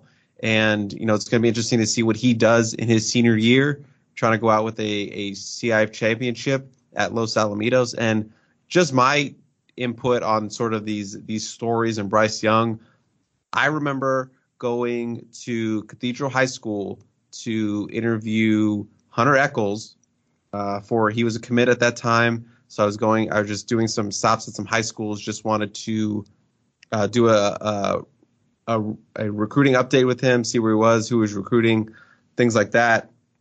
And I remember Scott Pearson, the head coach at Warren now, who was the head coach at Cathedral at that time. I just finished the interview. It's kind of just sitting in his office, saying my goodbyes. And he kind of says, I have this kid I want you to meet, this freshman who by the time he's a senior, everyone is going to be talking about this kid. And lo and behold, it's a kid named Bryce Young. So that's a cool story I have. I know you have probably a million of those stories, but that's the one for me that kind of is up there. And obviously it's nice to see Bryce in this list, and I'm glad he's having so much success at the college level. Yeah, Kevin Pearson actually getting maybe Nico Iamaleava back. He is, yes. That's something that we hadn't actually talked about. We talked a little bit about the rumors that he was not going to be playing for Pauley and potentially not going to be playing at all this year. We'll see. But Nico's younger brother, Madden, is going to stay at Warren, and it sounds like potentially Nico might be playing at Warren, which, I kind of like, just because, I think that he's done some great things at Warren, and I'd like to see him finishing out at Warren. I'm a little old school when it comes to these transfers and these mega teams and what have you. I do like to see the talent spread out a little more. And so, if he ends up playing for Kevin out there, I think that would be pretty neat. But anyways, nevertheless, I do have a gripe just with including 2023 recruits on this list, because they haven't actually finished their senior year. Their senior year yet. Yeah. And that's silly. That's silly. I mean, we really don't know, what to make of, what Malachi Nelson and his recruiting portrait really looks like until, he's signed, sealed, and delivered, and he's in college. So I know it's makes it more relevant. It sort of interjects what's happening now with what's happening in the past, and they're sort of trying to contrast, the numbers and everything. But I do think it's probably it's not done yet. We haven't seen what Malachi Nelson's journey really comes to be, until he's actually completed it. So, yeah, I don't necessarily like that. But do you remember Bryce Young at Cathedral? I remember Bryce Young with Ground Zero, and when he flashed on the scene, this little guy that had like this great arm. And I remember actually watching him playing for Ground Zero's like B team. And I walked over to Armand Hawkins and said, yeah, the young guy that you got for that other team it's not Panoramic. I can't remember if they even called their teams Panoramic and everything at that point. I think they did. And I said, he's looking good. I said, what? And I think there was rumors about Bryce going to Narbonne at that point. So he was already maybe looking to go from Cathedral. And Armand's like, yeah, is he? Yeah, oh, he's going to be a good one. Yeah, I think he's going to be good. And, kind of talking about that a little bit. So I do remember the early days of Bryce Young. But like I said, and I think my point stands, he's ranked ahead of Matt Barkley, but people thought he was a great player at Modern Day and everything, but those were great teams. I feel like Matt Barkley, I just remember like Troy Thomas when he was at Servite. I mean, he's at Servite now, but he kind of gone to Crespi for a while and he's back at Servite. But when he was at Servite, he had Servite rolling. I think that was back when DJ Shoemate and Matt Khalil were at Servite, and we were down there talking. And Troy was just like, he could not say enough good things about Matt Barkley. Because I'd said something to the effect that, he's kind of has to work a little bit on his ball spin and the delivery of, how catchable of a ball. Because, he had a little wobble sometimes. And, when Matt was a senior, he really didn't have a great bunch of receivers to throw to. Victor Blackwell was the only guy on that team who was really a true other Division I guy. And that was kind of a down period for Modern Day. They were not nearly as talented as they are now. It was a run where it was like Matt Barkley and everybody else. And so we were kind of talking, and I was nitpicking a bit about Matt Barkley's, him having a little more spiral and maybe throwing a little more catchable football. And Troy was just like, dude, he's amazing. Like, he's good. And Troy Thomas just doesn't go on like that about many guys, especially Modern Day guys. But he's like, he is the best quarterback I've ever seen at the high school level in my life. And he just went on and on about him. And those kind of things kind of reverberate a bit, and I think maybe it's just because Bryce had transferred into Modern Day, and that kind of changes the narrative a bit. But Mac was one of the first guys that I believe had actually started at Modern Day as a quarterback 4 years. And so that was like a monumental thing. So again, kind of looking back at this and the true nature of their recruitments and the true natures of, what kind of players they were looked at in high school during that time at that point. Yeah. I mean, Barkley was way up there. And this is this next guy who I'm actually surprised is this low, tied at number 19, is obviously the legendary AP out of Palestine, Texas, was that number one player in the 2004 class. Sorry, not 2020. 2004 class. Obviously, USC was heavily involved with him. And I know there's been a lot of stories that have come out in the last couple of years about how close AP was to choosing USC over Oklahoma. I know that's the one that got away for Coach Ed Orgeron. I know he's done multiple stories about this, and the one being, AP's dad was incarcerated at the time, and I remember a podcast, Coach Orgeron was talking about how he could get AP's dad transferred to a jail out in California or something to that effect. So this was definitely one that, USC came really close to. At least that's what, that's what AP has said on shows, and that's what Ed Orgeron has said. So I don't know how really close it was, but AP with Reggie Bush and Lendell White would have been just bananas. Yeah, that's what you call stacking the deck. That's and it wasn't in the same class. It was following the Reggie Bush, Lendell White, Chauncey Washington class. So you have to remember Chauncey Washington was in there as well, and Chauncey Washington was a big-time recruit. So USC signed 3 big-time running backs the year before, and then they have Adrian Pearson coming in. And I remember following that recruitment and thinking, I mean, there's just no way you're going to sign those 3 guys. Reggie Bush is already like a dude, as a freshman. And they did come very close. He has said that himself, that he really, really thought about going to USC. And that just, it's just hard to think like how does that all play out? There's only one football. Is Lendell White not the same guy? Do we not hear as much about Lendell White in USC's run? Who has less carries? Do they maybe push Reggie Bush to being a wide receiver? I know that Pete Carroll initially evaluated Reggie Bush and felt that he was more of a wide receiver. It was Kennedy Palomalu who really pushed to say, no, he can play running back. Like, he has the ability. We'll get him bulked up. He can play running back. Let's use him as a running back. And, Chauncey Washington, I think out of that fall practice, probably looked the best of all three of them. If we're being completely honest, honest, Gerard. He was probably the most well-rounded, pure runner of that threesome. So that was a hell of a pull. And then to think that you could have had Adrian Peterson following that was just, I don't know. That's just kind of insane. But, his recruitment was big. And I know there was a lot of people really high on him, but I don't recall it being quite the circus or hullabaloo that maybe some of these other guys were. I think there were definitely some questions about him as a running back because of how tall he was. He's a legit 6'2", almost 6'3", and anytime you're that tall, there's always questions like, is he really going to be able to play running back? Can he drop his pads, to be able to play running back? And so, yeah, he was a big time guy, but kind of like Derrick Henry.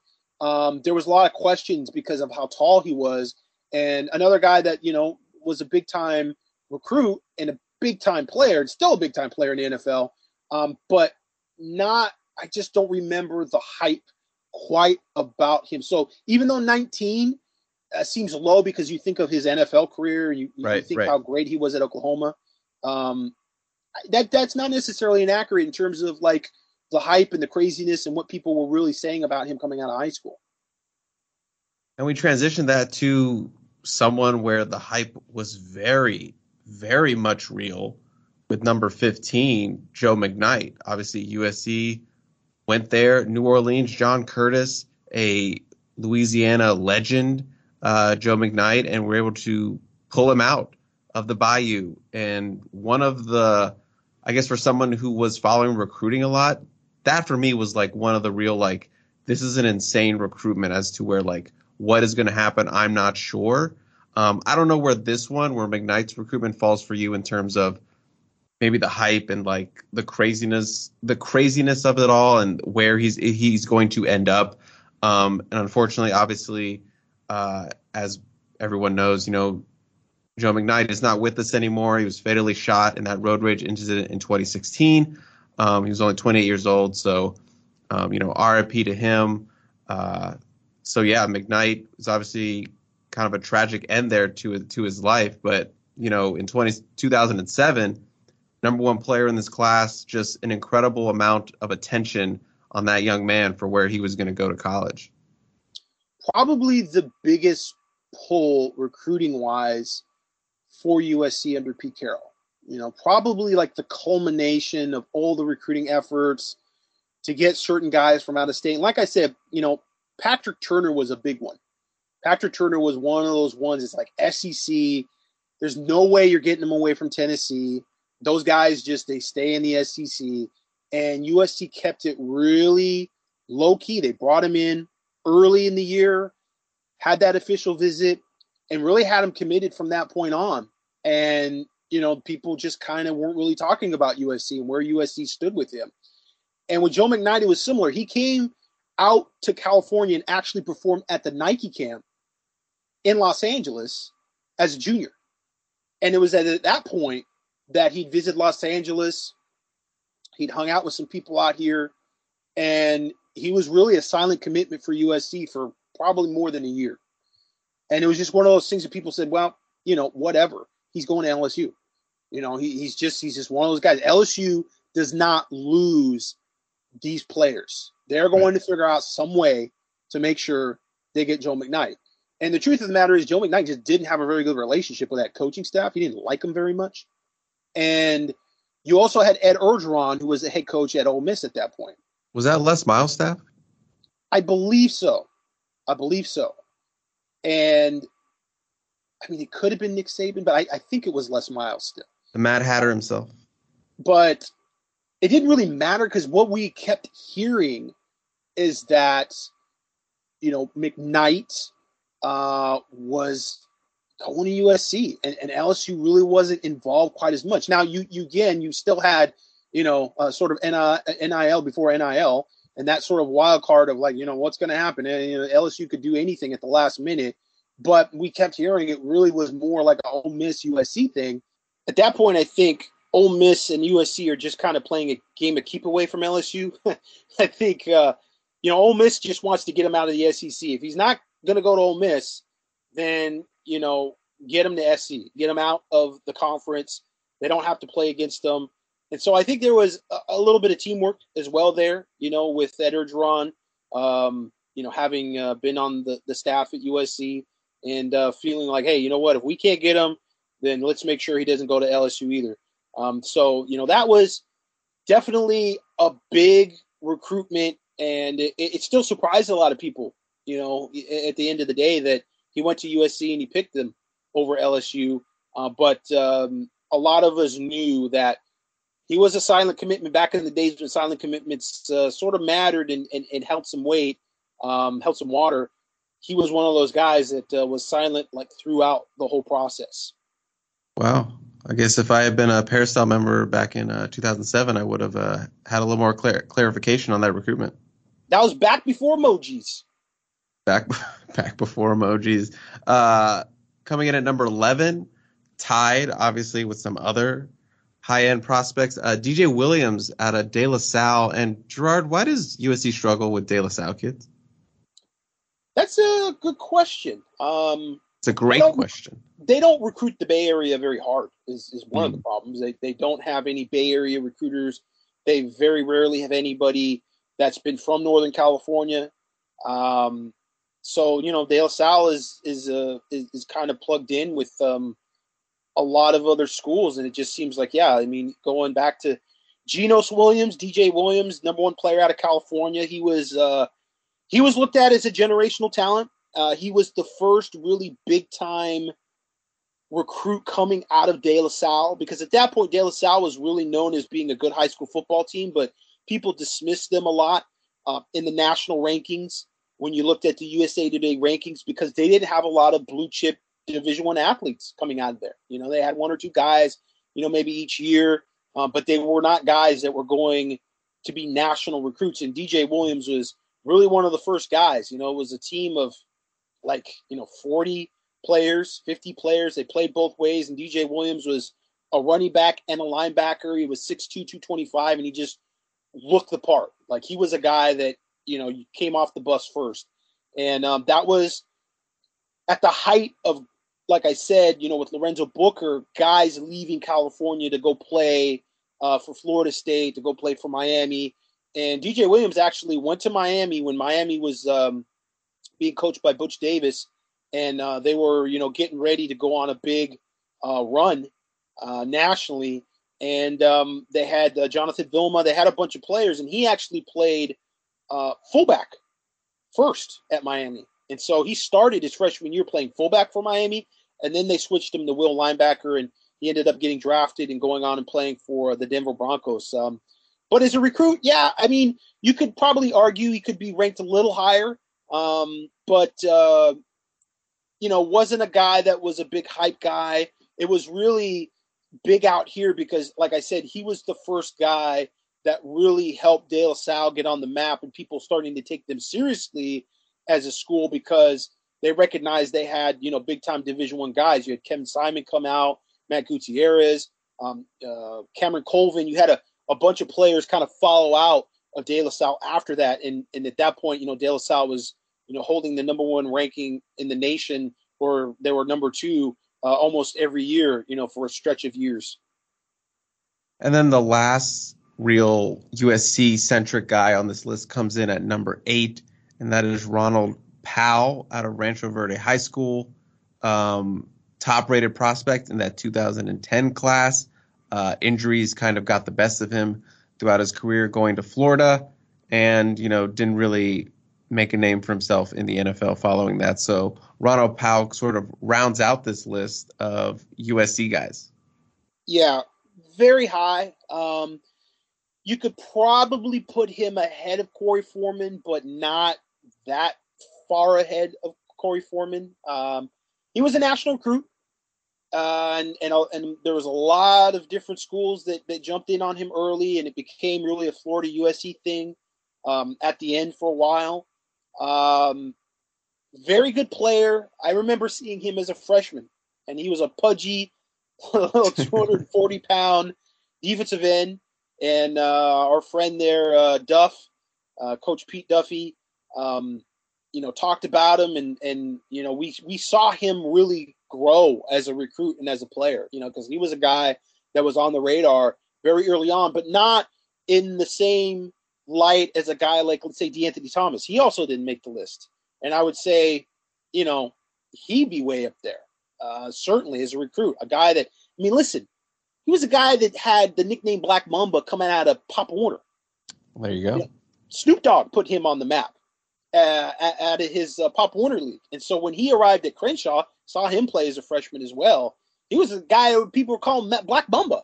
I remember having a conversation with Ken Norton Jr. about Black Mamba as a freshman at Crenshaw High School. Kenny going, man, I hope I'm not still coaching college football at that point. And so, definitely like DeAnthony Thomas would be in there, I think. Again, it's ratings, and I think it's probably skewed by ESPN or somebody has kind of skewed really how big some of these guys were coming out of high school. Ronald Powell was big, but he was number 8. He wasn't that highly thought of. He wasn't looked at as like some generational guy. He was a big-time recruit in Urban Meyer's, first real national class. But I tell you two guys that were ranked way higher and thought of much more highly of than Ronald Powell for Urban Meyer. Well, not just Urban Meyer, because Chris Leak came out and was a quarterback, but I think he was already at Florida. So I don't think he was actually an Urban Meyer recruit. I think Chris Leak was a Ron Zook recruit, and Ron Zook recruited really well for Florida. The Zookster. And Urban Meyer already had like a pretty good roster to work with because Ron Zook had recruited very well for Florida.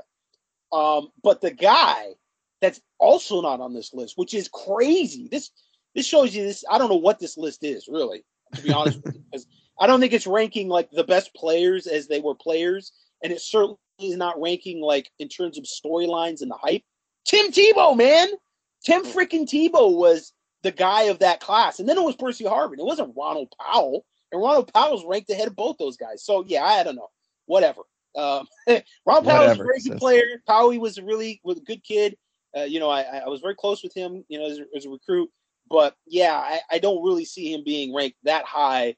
And even in that class for Florida, which was like their historic class, had Josh Shaw in there, Santa Shaw, who ended up transferring to USC. They had a bunch of good players in that class. It was a real national class for Urban Meyer. But, Ron Powell wasn't even really the really thought of as like the top guy, the top dog in that class. Oh, that was the Seantrell Henderson year. Did I say that right? Seantrell Henderson year. Yeah. Maybe? No, I looked it up. No, that's it. That's it. Yeah. And he was a big time recruit for USC and committed to USC. And then they got hit with sanctions and he backpedaled out of that and got out of his NLI. No, excuse me. See, no, that's actually NLI, the National Letter of Intent. That it sucks now that we have NIL and NLI. Right. But he backed out of that and went to Miami and had an okay career at Miami. His college career is basically sort of like his NFL career. He's kind of been a backup for most of his career. Played for the Buffalo Bills for a while. I don't think he's still in the NFL. Never was like amazing in the NFL, but I don't really remember him being amazing at Miami either. But he got drafted and had a so-so career, but he was a big time guy, and that was like one of the first recruits. Speaking of Seantrell Henderson, who pushed his commitment date past the February signing day period, which was one of the first times we had gone through that, and everybody was the revolutionary idea back then. Yeah, everybody was waiting around till March to figure out what was going on. He finally commits to USC. USC gets him. Big time landing for USC, and then they get hit with sanctions, and he backs out of his NLI. Well, there you go. And do you agree with the number one overall, Jadeveon Clowney? There's a couple tied with there, but I feel like Clowney is like the guy out of this group.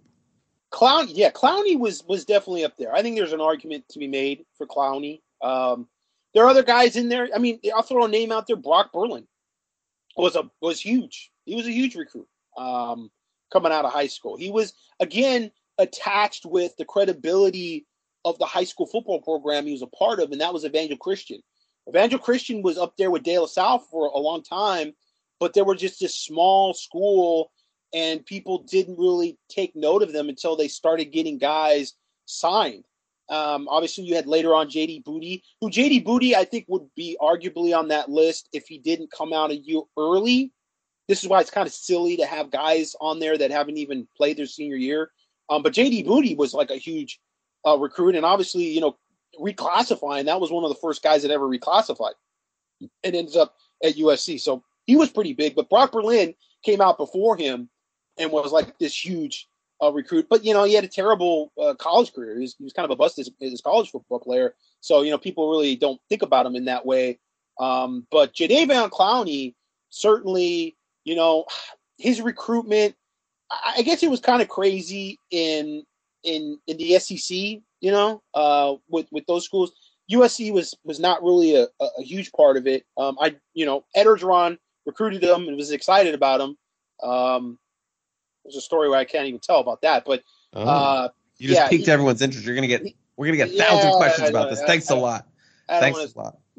Talk out of class, but I think he was a physical freak. He was absolutely a physical freak. He was a guy that was running, like I said, 10.4 in track at 265, and that was just like unheard of. So yeah, you could make an argument there. It was kind of underwhelming, I think, him going to South Carolina. Just because, he was a South Carolina recruit and people thought, he's going to go to Alabama. He's going to go to some big time program.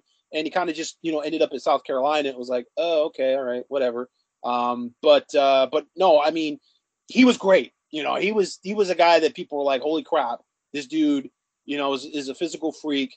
And, sort of the Nicholas Harbor of his time in terms of just being a big guy that was just way faster than anybody thought was humanly possible. And a guy who's one of the guys tied up there with him for number one overall, and that kind of leaps us into our final little update part of the show before we get into some quick questions, is that Arch Manning.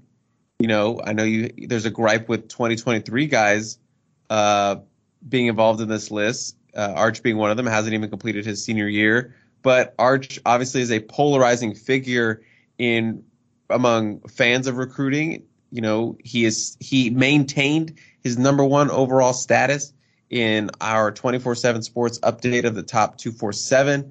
And I'm just going to read off some of those changes. Like I said, Arch remained at number one. Malachi dropped down from number 2 to number 5 overall. He has also moved down to the number 2 overall prospect in California because Nico, Gerard, can you help me with the last name?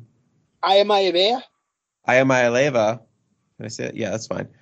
Nico moved up to number 2 overall, I believe. Or he's the number 1 prospect in California. Zachariah Branch, he moved up to number 10 from number 12, and he officially got his 5-star status. So he's a consensus 5-star prospect. Makai Lemon, he is no longer the number 1 athlete. He moved down to number 24. He still does not have his 5-star designation. 24/7 Sports only gave a handful of new 5-star ratings, but he is still firmly in that top 32. Nicholas Harbor actually took over as the number 1 athlete, but Makai Lemon down to number 24 from number 15, I believe. Braxton Myers and Quentin Joyner were the only two other top 247 prospects. Braxton coming in at number 144, and Quentin Joyner, the running back out of Texas, at 161. Both of those guys took drops. I believe it's a 9-spot drop for Braxton and a 6-spot drop for Quentin. And I don't think those are necessarily like evaluation drops. I think that's just more so other guys are moving up, so some guys move down. And then I'm just going to read off a couple of guys, some changes for some of USC's top targets out there. 5-star edge, Mateo Ugialele. Gerard, help me. I'm losing my... Mateo Ungalale. There you go. Thank you. He's number 8 in the country, a 3-spot drop. Nicholas Harbor moved up 7 spots to number 9 overall. Like I said, the number 1 athlete. Deuce Robinson, 8-spot drop to number 29. Spencer Fano, a guy maybe USC is going to get involved with at the offensive line recruiting. He dropped down to number 53, a 13-spot drop. 4-star offensive tackle Lucas Simmons, committed to Florida State, but, never know what's going to happen. He had another massive rise to number 60 overall, a 83-spot jump. Jalen Hale dropped 8 spots to number 74. Roderick Pleasant dropped 10 spots to number 82. Walker Lyons dropped 22 spots to number 102 overall. Tackett Curtis, this was before he was an official commit for USC. He dropped 35 spots to number 121. Braylon Shelby, massive jump. He was not even ranked in the top 247. He jumped up to 4-star status at number 156 overall. Dalen Austin, LSU commit, USC target out of Long Beach Poly. He had a 66 spot jump to number 160 overall. Caleb Lomu, Arizona offensive tackle that USC offered a couple months ago. He had a 20-spot jump to number 197. And then 4-star cornerback Malachi Crawford. USC is in his final 3, UCLA and Cal. He had a 25-spot jump to number 211. Gerard, a lot of numbers out there. I know we had a in-depth sort of impromptu discussion about Arch Manning and Malachi at that number 1 spot, but not a lot of rises for targets and commits in this latest update. It's rankings, it's opinions. Right. I don't sit on the committee and talk to those guys and pound the table for guys. So, it's someone else's opinion. I don't really have much to say about, rising and falling. And I can't even really tell you the reasons for that. You have to have Greg Biggins or Brandon Huffman or Steve Wilfong or somebody that is a part of that process talk about it and explain, why one guy rises and another guy rises. It's interesting because I know that individuals on the committee have certain opinions that are not necessarily reflected here. Interestingly enough, you see some guys rising who some of the analysts regionally have not been real high on, and then some guys dropping where, I've had conversations with people where they really like those recruits. So I don't really know, how it all gets figured out in the end. Obviously, we talked about Arch Manning being number 1 nationally and how he should drop. I stand by what I said. I don't think he should be number 1 nationally. I don't think that there should be a policy in place that says if you don't go to X amount of events, you can't be number 1 at that position. Speaking about quarterback, maybe even wide receiver and cornerback, there's positions that the offseason you can actually get decent evaluation points on. And so I think when you duck those events, you basically say, hey, I'm taking my name out of the hat for being number 1 at that position and certainly number 1 overall in the nation. So, yeah, I don't have a lot to opine about all that. They're just ratings and stars. And, we'll see, who ends up at USC. And, again, we're not looking at this in a vacuum. It's very much dependent on how a particular player fits into the scheme, into what a coaching staff is doing in terms of development. One guy could be a 4-star for one school and be a 5-star for another school just because of the fit and the impact that he can make in that scheme with those type of coaches, with that team and the teams that they play against. So you have to take all that stuff into consideration when you look at these rankings. And that's why we do things like Future Impact. those future impact pieces are not just a regurgitation of like, oh, this guy's fast. Oh, this guy's big. Oh, this guy reminds us of this guy. It's about what does he look like in a Trojan uniform? What does he look like on that depth chart? What does he look like in the scheme that USC's running? And how effective and productive can he be with those things in place, looking at that commitment within those parameters? A good analysis of the stars, and that's coming from a couple of 1-stars, Gerard. There you go. Let's wrap it up. We have just a handful of listener questions, and I have a limited amount of questions today because I was unable to access some of the email questions that were that came into us through the official email, that is podcast@uscfootball.com. Look, I'm just having a bunch of technical issues today, email, soundboard, what have you, but I promise you we will get to them. Again, if you have a question for us and you want to email us at podcast@uscfootball.com, just make sure you list the composite or the 2-stars or hurricane or 10K or whatever. The Latino guys is a popular one. Or you can also DM me. Again, do not DM Hurricane. He will not respond. So let's get into here. Let's get into these here, Gerard. We only have 4. So let's go 4 for 4, like USC went 4 for 4 for June 10th. Sound good? That sounds amazing. Okay, the first one comes from Dave E. I just found out Mateo is going to be going to Louisville soon. Can we be seeing them buy out our biggest recruit away? Louisville has not been a school that Mateo has talked much about during the process. It's kind of been a Oregon-USC battle. Obviously, with Louisville being able to get Ruben Owens, the 5-star running back at El Campo High School in Texas, it raised a lot of eyebrows. They got DeAndre Moore earlier, but DeAndre Moore is not the level of recruit that Ruben Owens is as the number 1 player in Texas. And I don't know, ranking update, maybe he's not still the number 1 player in Texas, but he was a 5-star and the number 1 player in Texas a month ago when they got him committed. So it definitely is one of those things that you kind of, we have to see what type of review Mateo has of Louisville after that unofficial visit. It's kind of a Bosco thing also. You have Steve Clarkson's son right there at St. John Bosco, and now you've had DeAndre Moore transfer in to St. John Bosco. Aaron Williams, the 4-star cornerback from Centennial High School, also transferred in and is committed to Louisville. So, it's not hard to connect the dots there, certainly. But USC has been in a very good position for Mateo Ngulele for a while. And, we'll just have to see how it goes. I can't really predict. NIL is very difficult to predict with all this stuff financially. We're talking about private sector. This is not stuff that we're going to be privy to in terms of financial information and what type of offers that he's given outside of just what Louisville has to offer from a football academic standpoint. Next one comes from Ken, not Can. Ken He Live, which is a very clever name. Is Tackett Curtis the biggest get of the Riley era? I understand Caleb is major, but I'm confident Lincoln Riley will load up at the skill positions with ease. I'm grouping linebackers with linemen and saying stealing an elite one from Ohio State, SEC country, is big because you need difference makers in the trench wars to really be elite.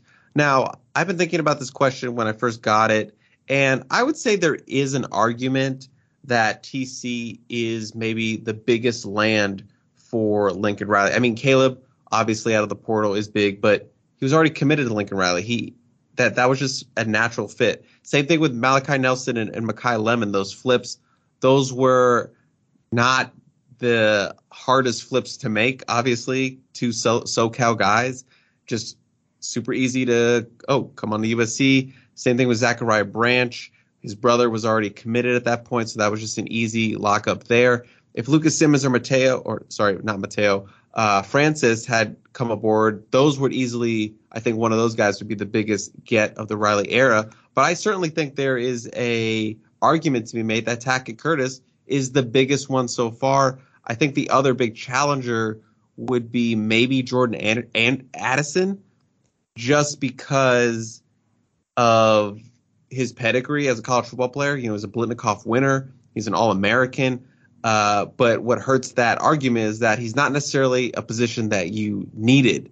If he was a Outland Trophy winner, absolutely, as an offensive lineman. But, wide receiver, as Kenny Libb points out, USC is not going to have issues with skilled players. It's, defensive linemen, offensive linemen, sort of these linebackers moving forward. So I kind of think maybe Tackett Curtis is the biggest one so far, Gerard. I don't know how you feel. If biggest, we mean the greatest accomplishment from a recruiting standpoint for the staff, yeah. Sure, yes. I agree. I think this was a fight. This was a battle. This was a recruitment. Certainly when you look at the quarterback position, you look at Caleb and you look at Malachi, those are very, very important, sort of cornerstone recruits for the football program. Cornerstone right now with Caleb and trying to turn this thing around, and in the future having Malachi there, it's very big. But as you said, you coached Caleb at Oklahoma, and so that was probably an easier sell, being that there was a prior relationship there with Lincoln Riley coming to USC, and certainly there was a prior relationship with Malachi Nelson from Oklahoma. So you really want to sort of look at tabla rasa, right? Like blank slate. Now there was some relationships there already established with Brian Odom at Oklahoma as well, but certainly not to the extent of Tackett Curtis already having made some decisions in his head about where he was going. That was pretty early on in the recruiting process, and he still had yet to take his official visits. He had officially visited or unofficially visited USC once, and then came back with this staff in place to visit this past spring. So I would say, with all the other schools recruiting him, and, they also had their established relationships already, for sure, I would say it's the greatest accomplishment of this coaching staff to date. It was definitely the biggest notch in the belt, going head-to-head with Ohio State. And you know what? It may have not come down to Ohio State and USC. There was some talk that maybe it was really Wisconsin and USC. The badges. Yeah. But nevertheless, Ohio State, this was the top linebacker on their board. And so that's a huge get, being able to go head-to-head with the big boys. And we'll see, going forward, what USC is able to do. And again, we talked about Curtis being a sort of barometer, sort of, what's the ceiling for this summer? It's still maybe what's the ceiling in terms of what USC is capable of just in general. And that might include some of the guys that they have to try to flip to be able to have a great O-line class. Guys that, maybe right now they look like they're on the outs with, but again, you're sitting on 10 wins at the end of the season, and things can change. There's a lot that can change in college football, and you could end up with the 3 or 4 guys that are in the class that you didn't think were going to be in the class could really change the narrative of, what ultimately that 2023 class looks like at the end of the day. Our next question comes from Jameson. What are your guys' initial thoughts on Alex Grinch's defense, and what can it bring to the table? What can it bring to the table for SC? I know SC was a great program when they had a defense, a good one at that. I just want to know yours and Hurricanes' thoughts on this, and maybe a breakdown if possible. Thanks, and fight on for better days for the football program. I'm still in sort of a wait and see zone for Alex Grinch's defense. I know he's gotten a lot of criticism for his short time at Oklahoma, and they struggled at times, and there was sort of a what's the word I'm looking for? They started off early in his tenure at Oklahoma, and they kind of downgraded or struggled as time went on. I'm blanking on the right word for that, but you know what I'm saying. So he's got some intriguing pieces to work for his scheme. Emphasizes, that quickness, has some interesting spots. Need to get after the quarterback. I like how they're trying to use those defensive backs kind of seamlessly. It's not necessarily oh, this guy's a safety, this guy's a cornerback. It's the 5 best defensive backs on the field. And I think, obviously, losing Zion Branch is kind of a blow, but they have a lot of guys to work with, whether that's Kalen Bullock, Xavier Alford, Max Williams, who I think is going to have a big season. Latrell McCutcheon is an intriguing guy. Mekhi Blackman, if he's healthy, I think could be really good. Damani Jackson, big freshman cornerback. There's a lot of intrigue with those cornerback spots, and I think a lot of people are excited for that linebacker core, for the guys they brought in, Shane Lee, Eric Gentry, and, people want to see them get after the quarterback because that was something they really struggled with, and they struggled to, be physical and make tackles. So those are all things we saw them working on in the spring. But for me, it's still, I got to wait and see it. I got to wait and see what it looks like against Rice. I got to wait to see what it looks like against Stanford or Oregon State on the road, and then ultimately Utah in week 6 in Salt Lake City. I got to wait until I see, to give a really full thought on this defense after a disastrous last season. But just based on my observations in spring, I think they have potential to be good. Not great, not amazing, not top 10 or anything like that, but relative to last season, I think they can make a lot of improvement. And I don't think they really need to be great because I think the offense is going to be great. And so they just need to be enough to, get some teams off the field, get the ball back for the offense, let them put up points. If they give up 25 points in a game, so be it. But if the offense is scoring 55 points, that's their formula. The defense is going to carry them. It's going to be offense. So they just need to be good enough, make some plays, get some takeaways, get some sacks, get some stops at some point. I feel like they might be more bend than break a defense this year than outright shutting teams down. But that's okay. This is a defense that sucked last year. They had a lot of departures, a lot of new faces, new scheme to kind of work with and play with. So I think there's going to be a lot of growing pains early on, but I do like the potential for them to sort of be a good unit in 2022. I agree. And then I also would have to interject that what you described optimistically is not a championship defense. So if USC's ultimate goal defensively is to just kind of slow some teams down and just have the offense outscore anybody, you're not going to win college football playoff games like that. You can't just outscore people. That has been proven. You have to have a defense that can disrupt and can stop some teams during the year. You've got to have some shutouts. You've got to have the ability to show up and to be able to stop the team across from you at some point in time in the football game. And because the offense, it's college football, and offenses are good for, 2 games a season at least where they're just off. You're usually just not in sync, and you cannot depend on that Graham Harrell 55 points a game. And so I think, you really hope that Alex Grinch is able to bring to the table what he did at Washington State. And that was not a bend but don't break defense. That was an attacking, disruptive defense that forced turnovers. It's a defense that schematically is built mainly upon having quicker, agile front 7 defenders be able to shoot the gaps and get in the offensive backfield. There's a lot of stunting. There's a lot of shifting. But the big difference between this defense and Todd Orlando's defense is the defensive line. It's the fact that you are dependent upon having athletes on the defensive line that can get upfield, as opposed to Todd Orlando's defense, which was predicated mostly on having bigger defensive linemen sit in the gaps and sort of be body catchers. And certainly from a recruiting standpoint, USC didn't have a lot of big bodies to be able to control the line of scrimmage like that. I shudder anytime USC hires a defensive line coach that says he wants to dabble in 2-gap defenses, because it's just not what you get on the West Coast. You're not going to get a bunch of guys that are going to be 330 pounds, 300 pounds, and you're going to put 3 of those guys to line of scrimmage, and they're just going to fill those gaps and be space eaters.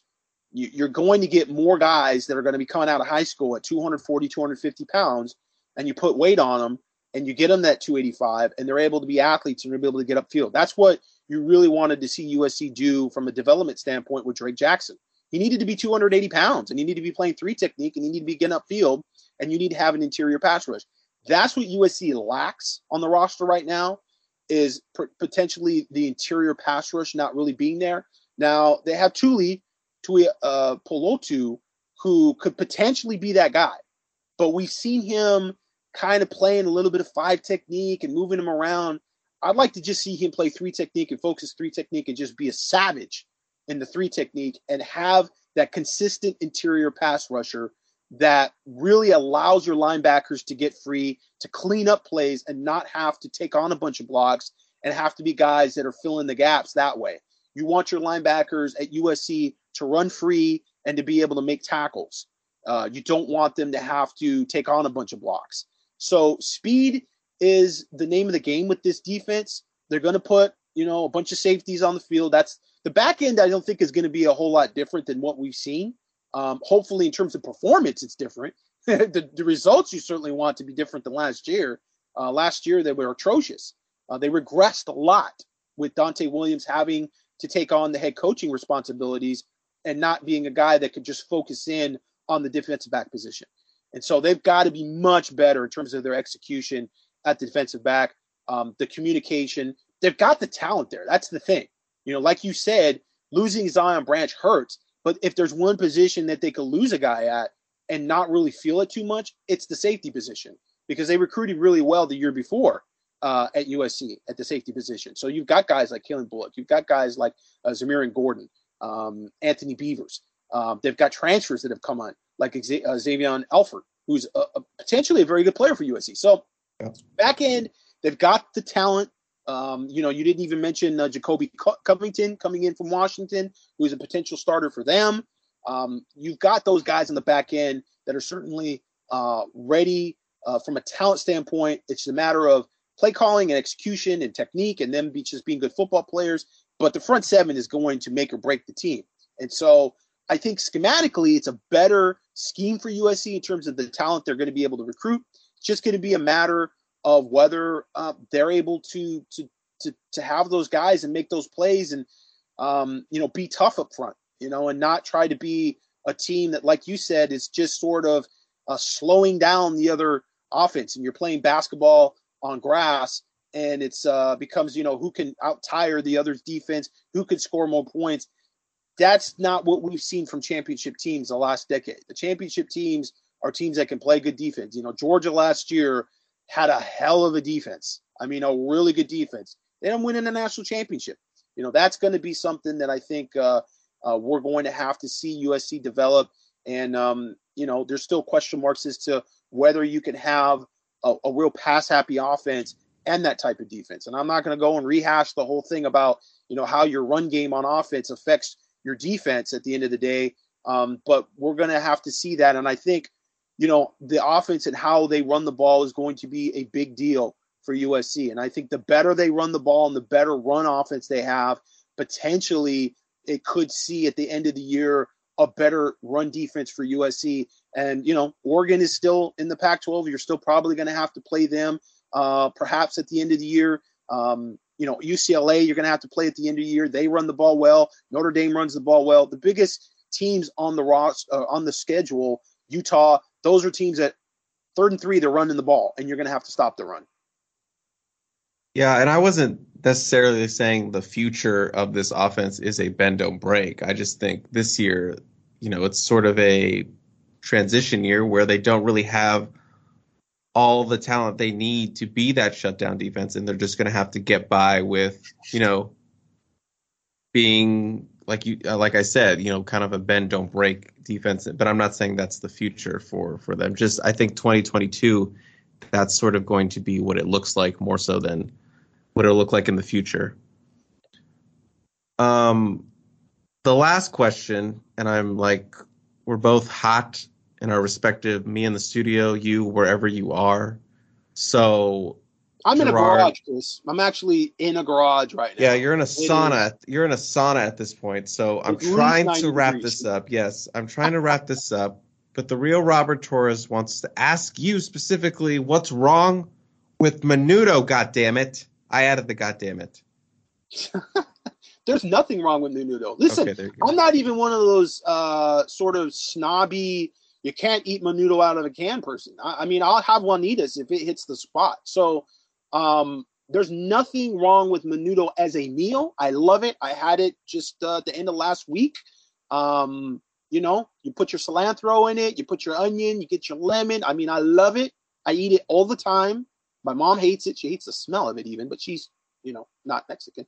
But as a name for us, I don't like menudo. I did not like the boy band Menudo, and I do not like us to embrace the moniker of menudo. Just like I don't like Colin Cowherd. Colin, if you're listening right now, stay away from Uncle Colin. You don't want to be referred to as an uncle in recruiting circles. It's not used as a term of endearment. So I say no menudo, no Uncle Colin. And that comes from the unofficial God Uncle podcast here at usfootball.com. The God Uncle is a shady guy. He's the guy that works in the shadows. He's the guy God Uncle collective, if you will. Yeah, he's you know, Uncle Phil is not really used as a term of endearment for most people. You know, I don't think they actually. I mean, maybe they do refer to him as Uncle Phil up in Oregon, but he's also a billionaire that's given billions of dollars probably to the university. Just in general, yeah, I think the Uncle moniker is low key weird. I think we kind of stay away from that one if we can, and we stay away from menudo, Chris. Or cilantro boys. I don't think any of these hit the spot. Okay. Look, I'm a big cilantro boy believer, so I'm just gonna stick with that on my own time. But Hurricane, that wraps us up.